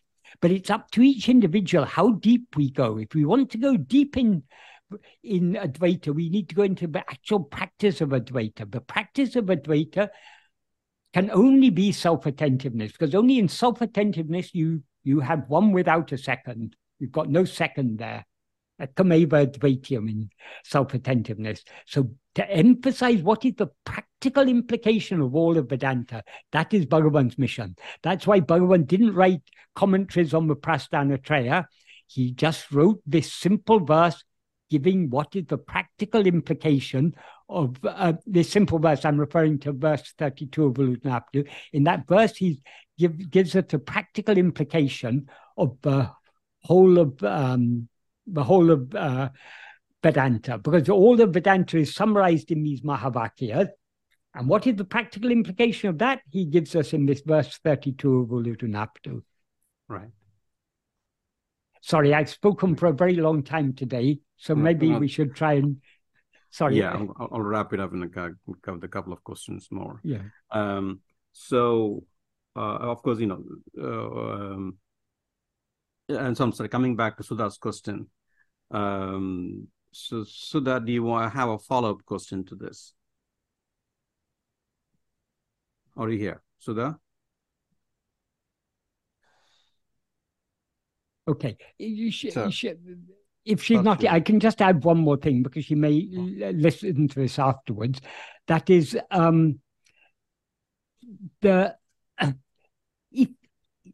if we feel that we need something, an aid to this practice of self-investigation, rather than taking to any other practice, the most effective aid and support in this practice is Bhagavan's teachings. By often reading and thinking carefully about Bhagavan's teachings are always directing our attention back towards ourselves. They're always encouraging us to attend to ourselves. So the best aid to putting Bhagavan's teachings into practice is studying Bhagavan's teachings. In other words, Sravana and Manana of our Guru's teachings, Sravana literally means hearing, but it means attentively reading or hearing Bhagavan's teaching, paying close attention to what he says. That's Sravana. Manana is thinking about it carefully, making sense of it, trying to understand what he's saying. These are the greatest aid to the practice, which is called what is called Nididhyasana. Nididhyasana means deep contemplation. In this context, it means contemplation on ourselves. In other words, Atma-vichara. So that's the greatest aid. So other than Bhagavan's teachings, we don't need any other aid. If we continuously study Bhagavan's original writings, Arunacha Stuti Panchakam, Uḷḷadu Nāṛpadu, Upadeshundya, Nana, Amma-Vidya, and such works, these will be constantly encouraging us to turn back within. And that is far greater help than trying to do some other type of meditation, which is not at all necessary. It has no real connection with this practice of Atma-vichara, no connection at all. for the goal we are pursuing. Yeah, I mean, it's fine for those who want to do these things. We're not exactly right. To otherwise, the other ones want to do that. That's fine. Yeah. I mean, why there are so many different spiritual paths, so many different religions, so many different philosophies? Because they appeal to different minds. Yeah. But if we are truly attracted to Bhagavan and his teachings, nothing else is necessary. We are supremely fortunate if we are attracted to Bhagavan, because this is the ultimate. But we're not here to put down others or to say comment on others. It's just not for us. Right, and that's what I think responded to Sudha too. I mean, if others want to practice something else, we're fine. But now that they've been attracted to Bhagavan, that's what Michael is recommending for us. Yeah, self-investigation. It's not what Michael's recommending. It's what Bhagavan's recommending. Exactly what Bhagavan is recommending. Right. So, does that answer your question, Sandy? I think his question was, didn't Bhagavan recommend many paths? So, yes, it did. Bhagavan didn't recommend many paths. In Upadesha Undiyar, Bhagavan has talked about all the different practices. But if you pay close attention, if you do real Sravana of Upadesha Undiyar, it's clear what Bhagavan is doing. In verse 3, he says, in verse 2, he says, action will not give liberation. Then in verse 3, he says, action that is done without desire for the fruit, in other words, nishkarmiya karma, done for God, that means done for the love of God, will purify the mind and show the way to liberation. And then from verse 4 onwards, he begins to talk about what are the nishkarmiya karmas we can do for the love of God. There are 3 types of karmas we can do for the love of God. There's actions of body, actions of mind, actions of speech, actions of mind. Actions of body that we do for the love of God are called puja. Actions of speech that we do for the love of God are called japa. And actions of mind that we do for the love of God are called dhyana. So he then devotes one verse to each of these. And he shows how each one is more effective than the other one. That is, more effective than puja is japa, more effective than japa is dhyana. He's not recommending these. He's just showing the relative efficacy of each of these for purifying the mind. And what's the result of purifying the mind? When the mind is purified, it will show the way to liberation. What does that mean by that? When the mind is purified, but it gains clarity, and the clear mind will understand that karma is not the way to liberation. If karma is not the way to liberation, karma means action. So doing is not the way to liberation. Then what can I do to get liberation? Stop doing, just be. Being is the way to liberation. So in verse, after dealing with this path of nishkarmiya karma, which Bhagavan doesn't take nishkarmiya karma to be a separate path. The preliminary stages of the path of bhakti is the path of karma, up to verse 7. That is the highest karma you can do, is meditating on God with love. But he then in verse 8, he switches it. He says, rather than anyabhava, meditating on God as something other than oneself, meditate ananyabhava, that is meditating on him as not other than oneself, with the understanding he is I, that is anetyanam uttam, that is the best among all. So what he's referring to in verse 8 is atma-vichara. When we understand that God isn't something outside, God is what is shining in our heart as I, what should we meditate on? We should meditate only on I. And so meditating on I, that is what he means by ananya bhava, meditating on nothing other than I, that is best of all. And then in the next verse, verse 9, he says, by the strength of such meditation, being in Sat-bhava, the state of being, which transcends bhavana, that transcends all mental activity, that is parabhakti tattva.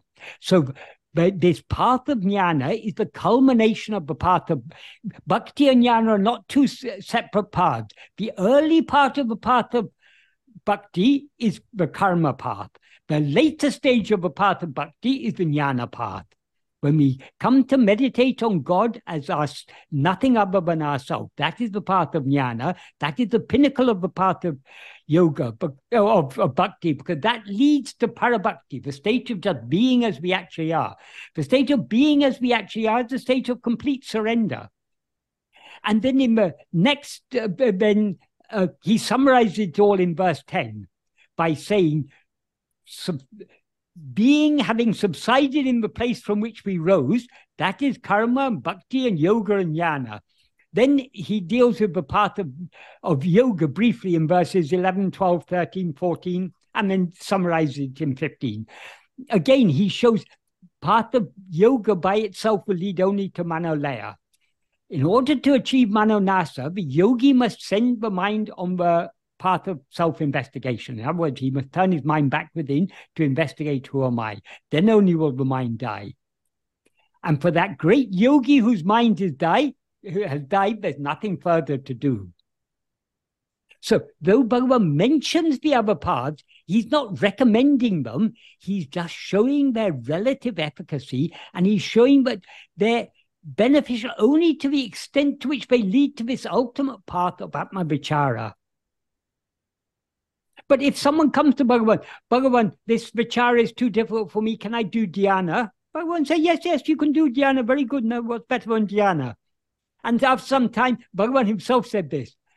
If they come to me if they ask like this, then next time they'll come to me and say, oh, this dhyana is very difficult, can I do japa instead? And then I'll have to say, yes, japa is very good. What's better than japa? You do japa. And then after some time they'll come to me, oh, this japa is very difficult because my mind keeps on wandering. Can I do puja instead? And then I'd say, yes, do puja. And then after some time they'll say, this puja is very difficult. Can I do pranayama? Because my mind's wandering even when I'm doing puja. Can I do pranayama instead? Okay, yes, you do pranayama. But what can Bhagavan do? If they say that this is too difficult for them, he has to let them do whatever they want to do. That doesn't mean he's recommending it. He doesn't mean he's recommending. Thank you, Michael. So, Malcolm, do you want to ask your question? The one I put on the chat? Right. Yes. I appreciated, Michael, I appreciated your distinguishing the difference between manolaya and manonasa. My question was, how do we differentiate vichara according to the goal of manolaya or manonasa, or do we differentiate the use of vichara? That is, manolaya is the subsidence of mind brought about by any means other than Atma Vichara. Oh, okay. Because if the mind subsides by any means other than Atma Vichara, it will rise again because it's not destroyed. Only Atma Vichara can destroy the mind. So if you're practicing Atma Vichara, you cannot subside in laya.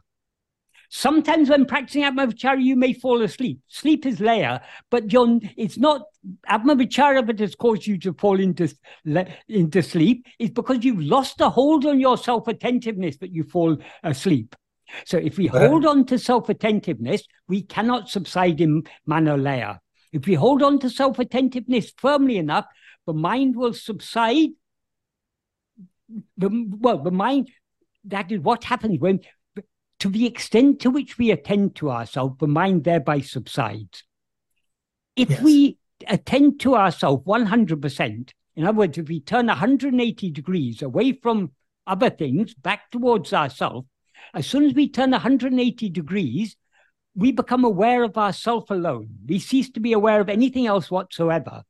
As soon as we're aware of ourself alone, being aware of ourself alone is pure awareness, because pure awareness is awareness that is aware of nothing other than itself. So as soon as we are aware of ourself alone, we are aware of ourselves as pure awareness. As soon as we're aware of ourselves as pure awareness, ego is thereby destroyed, because ego is the false awareness, I am this body. The impure awareness, the adjunct conflated awareness, I am this body. That can be destroyed only by the correct awareness of ourself. The correct awareness of ourself is pure awareness. So, but Atma Vichara, if you follow Atma Vichara far enough, you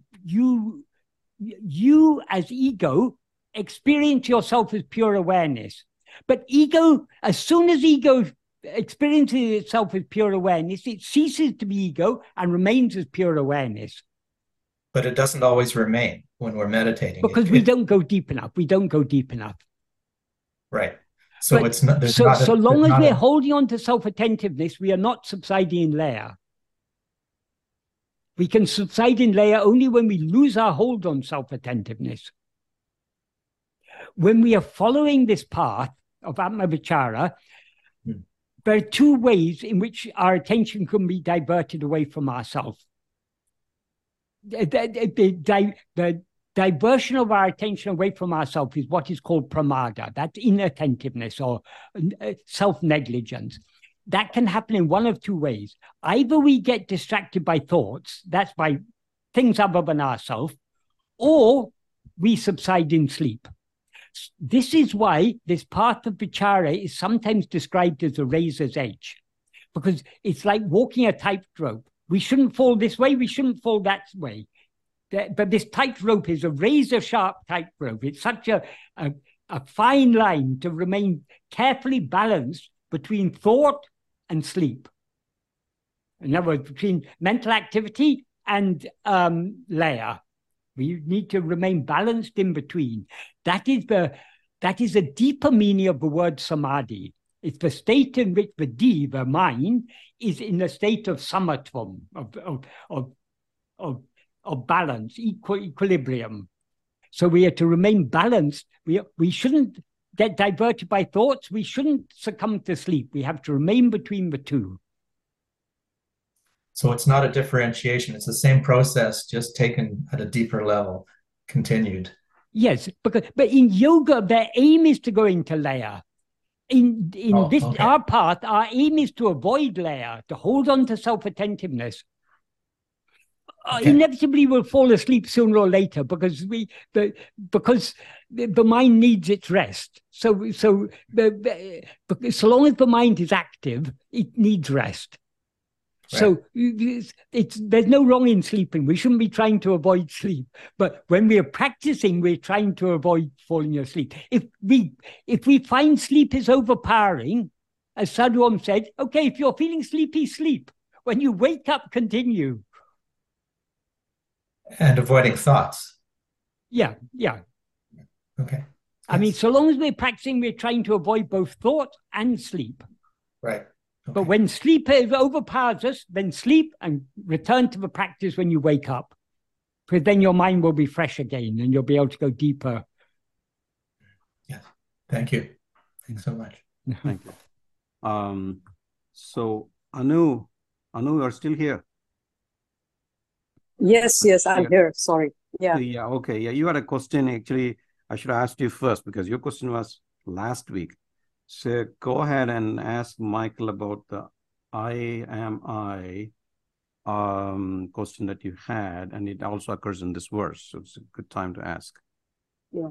So, Namaskar, Michael. So the question I had last time was, is I am I like non, you explained it as I am I, and yes. I understand that, but is non really, is it a good enough translation? Like, is I am I? Because nan in Tamil it's a hard one to translate. That's what I was trying to say. How would you translate nanidu? Nanidu. Yeah, like I get what you're saying. I am I is in English. That's what I would paraphrase it. But yeah, that is Bhagavan often used to contrast nan idu with nan. Nan idu means I am this. That is ego. Nan is I am I. That is what we actually are. Okay. Yeah, I think I like what you explained, the way you explained it today. So yeah, thanks. How would you translate nana? Nana literally means I who. Do we put I hyphen who? No, we say who. We say I am who or who am I? Right. Yeah. The am is understood there. Just like am is understood in nana, am is understood in nan. Yes. Yes, I agree. Thank you. Yes. Thank you. So Satya Chilikuri. You there? Yeah, Go I ahead. have a comment from my own personal experience. I can say practicing pranayama has been extremely helpful in preconditioning for meditation or dhyana or atma vichara, either of them. It is my own practical experience and it is undeniable. Okay, but if you have an iron rod, if you want to shape it to your desired shape, you have to heat it so that it becomes malleable. You have to make it red hot so that it becomes malleable. Similarly, in order to practice dhyana or atma vichara, preconditioning by practicing pranayama and developing the absorption of mind has been extremely useful. It is from my own practical experience, and there is a lot of objective evidence proven by multiple people and multiple experiments. So it is beyond doubt. Okay. The second question. Can I just comment on that? Can I just explain that? Because it's a good point. It's a good point you're making there. This is why so many different paths are there, because for different people, different types of practices are appropriate. So why the path of yoga is there? We're not saying that yoga is useless, but it is suitable for certain type of people. But however far you go in the path of yoga, in order to achieve the final goal, which is manonasa, as Bhagavan says in verse 14 of Upadeshundya, only when the mind is sent on that investigating path will its form die. So if our aim is the annihilation of mind, the manonasa, yoga is not sufficient. It maybe for some people, it prepares the mind for this path. Not for everyone. For many people, the path of bhakti is a more suitable preparation. But for certain type of minds, this path of yoga may be a more suitable preparation. But these are all only preparations. So you yourself say that this is very useful for coming to this path. So, but now you have come to this path, these are, whatever we practice, we are all in the past, we must all have practiced some other practices, whether bhakti or yoga, we must have practiced these things.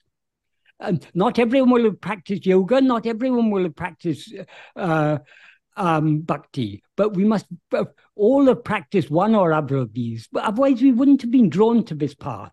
Now we've been drawn to this path. That means those old practices have served their purpose. We can now leave them behind and take to this ultimate practice, which is the practice of self-investigation, because this is the only means to destroy the mind, as Bhagavan made very, very clear. Do you agree with that or not? Yeah, there's a little follow-up on that one, because most of the confusion is related to how you define manonasa, because has been a lot of misunderstanding behind the phrase manonasa, because it is not a destruction of mind as people presume, that as if mind has a physical structure. It is not, mind is not physical structure. It is a group of thoughts is called mind. And second, what are you achieving by practicing self-investigation? What's the goal? What is it changing? Basically, if the goal is to change the concept of what is I, what is ego, then you get rid of the ignorance, thereby you are destroying the false assumption or false thought that I am this body or I am this panchakosha or whatever false impression we may have. So that is what I assume is the right understanding of manonasa. It is not a physical destruction of any part. And by manonasa, it does not divide us from having interaction with the external world or understanding others. are communicating with others? Okay, you're touching on a big subject here. Firstly, mano nasa means mano nasa. That it's very, very clear what the term means. Nasa means annihilation, destruction. The root of the mind is ego. Only when ego is destroyed is the mind destroyed. Because without ego, there can be no mind. Because ego is the subject, but all the other thoughts of the mind are objects. Objects exist only in the view of the subject. Bhagavan is very, very clear in the final verse of Uḷḷadu Nāṛpadu. He concludes very, very clearly what is liberation. What he says is, in Tamil, he says, Uruvum aruvum uruvaruvum mundram urum mukti enil urepan. Uruvum aruvum uruvaruvum ayum ahande uru aridal mukti una. What that means is, I'll read it, a literal meaning, and I'll explain it. If it is said that the liberation one will experience is three: form, formless, form, formless, I will say the ego form, which distinguishes form, formless, form, formless, being destroyed is liberation. What he means by that is, if it is said that liberate the mukti, but one will experience or one will attain, is of three kinds: with form, without form, or either with form or without form. That is a state in which one can alternate back and forth between being a form and being formless. I will say only destruction of the ego form, in other words, the form-bound ego, which distinguishes these three kinds of liberation, with form, without form, with or without form, is liberation. So here Bhagavan states clearly that liberation is destruction of ego. And he begins Aksharam, that is, this is the end of Uḷḷadu Nāṛpadu. He begins Aksharam, the very first verse, he says, Arunachala mena ahame nene pava ahate verarupai Arunachala. Arunachala, verarupai means you destroy the root. You destroy it, root and branch, as it were. In other words, you eradicate ego of those who meditate on you in the heart, those who meditate in the heart, but Arunachala is I. Or who meditate in the heart on Arunachala as I, you destroy their ego. So destruction of ego is what Bhagavan's teachings are all about. Without ego, as he says in verse 26 of Uḷḷadu Nāṛpadu, ahande undayin anatum undahum. Ahande indrel indru anatum. If ego comes into existence, everything comes into existence. If ego doesn't exist, everything doesn't exist. Ahande yavamam. Ego itself is everything. Adalal yadu idu endru nadale ovadal yavameno. Therefore, know that investigating what this is giving up everything. What this is means what this ego is. If we investigate ego, ego will cease to exist. When ego ceases to exist, everything else will cease to exist, because everything else exists only in the view of ego. Then where is there any world to interact with? Who is there to interact with the world? As Bhagavan said, it's only in the view of the ajnani, but the jnani seems to be a person and seems to interact with the world. But according to the experience of the jnani, Bhagavan said, jnaname jnani. Jnana alone is the jnani. Many classical Advaitins nowadays will tell you mano nasa doesn't really mean mano nasa. They give some diluted explanation. But from Bhagavan's teachings, it is clear that mano nasa means mano nasa. Annihilation. Mano nasa means annihilation of the mind. Annihilation means complete and utter destruction of mind. And when mind is, even to say it's destruction of mind, Bhagavan goes even one step further than that. In verse 17 of Upadeshundya, he says, Manatin uruve maravadu chava manamenum ondrile undi para. Markam nerakam idundi para. And in Sanskrit, he says, Manasam tukim magane krite neva manasum magama javat. When investigation is done, what the mind actually is there is no mind at all. So what is called Manonasa is just the recognition that mind has never existed at all. If mind had existed at one time, then it can come back again. But the truth is, mind never existed. So destruction of the mind is like if you see a rope and mistake it to be a snake. If you look carefully at the snake, you can say, and if you look carefully enough at the snake, you'll see it's just a rope. Metaphorically, you can say that is destruction of the snake. The snake has been killed.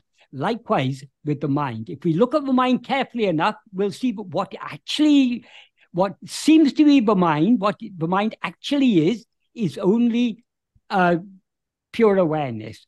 So there's no such thing as mind other than pure awareness. And in the view of pure awareness, there's nothing other than pure awareness.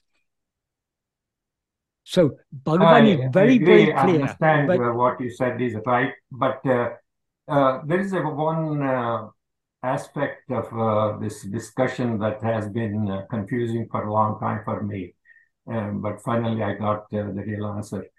I think when I say or someone says that Ramana Maharshi was teaching physically or interacting with the public, it is the transactional reality. It is a relative reality. Exactly. It is not absolute reality. When you say if it is absolute reality, there is no mind.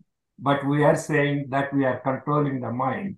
So we are confusing or navigating between absolute reality and relative reality and giving different versions of the same yes. We need to clearly distinguish the two. Then we can talk. But often when we talk about Bhagavan, we're talking about the person who lived for 54 years in Tiruvannamalai, gave us these teachings. But that person exists only in our view. What was shining through that person, what the source from which Uḷḷadu Nāṛpadu and all these works came, is what was shining through that person. That is Brahman. That is Jnana itself. So Bhagavan is nothing but Jnana. Bhagavan is Jnana Swarupa. He's pure awareness, nothing other than awareness. Bhagavan himself often used to say, Jnana me jnani. That means Jnana alone is the jnani. Jnana means pure awareness. So what can know pure awareness? Only pure awareness can know pure awareness. So the jnani cannot be anything other than pure awareness. That is why it said in the Upanishad, the knower of Brahman becomes Brahman. It's not actually a matter of becoming. When we know Brahman, we know that we ourselves are Brahman, but we were never anything other than Brahman. So there never was any such thing as mind or ego. What exists is ekam eva advaitiyam, one only without a second. Agree, it is simple revelation. Sorry? It is simple revelation of a fact. It is very simple. The problem is, for most of us, it's too simple because our minds are too complicated. So we're not ready to accept the simplicity. If we accept the simplicity, the simple teaching of Advaita is so simple. No commentaries are necessary. Tattvamasi, know yourself. That's all there is to it. It's so simple. Why all these commentaries are necessary?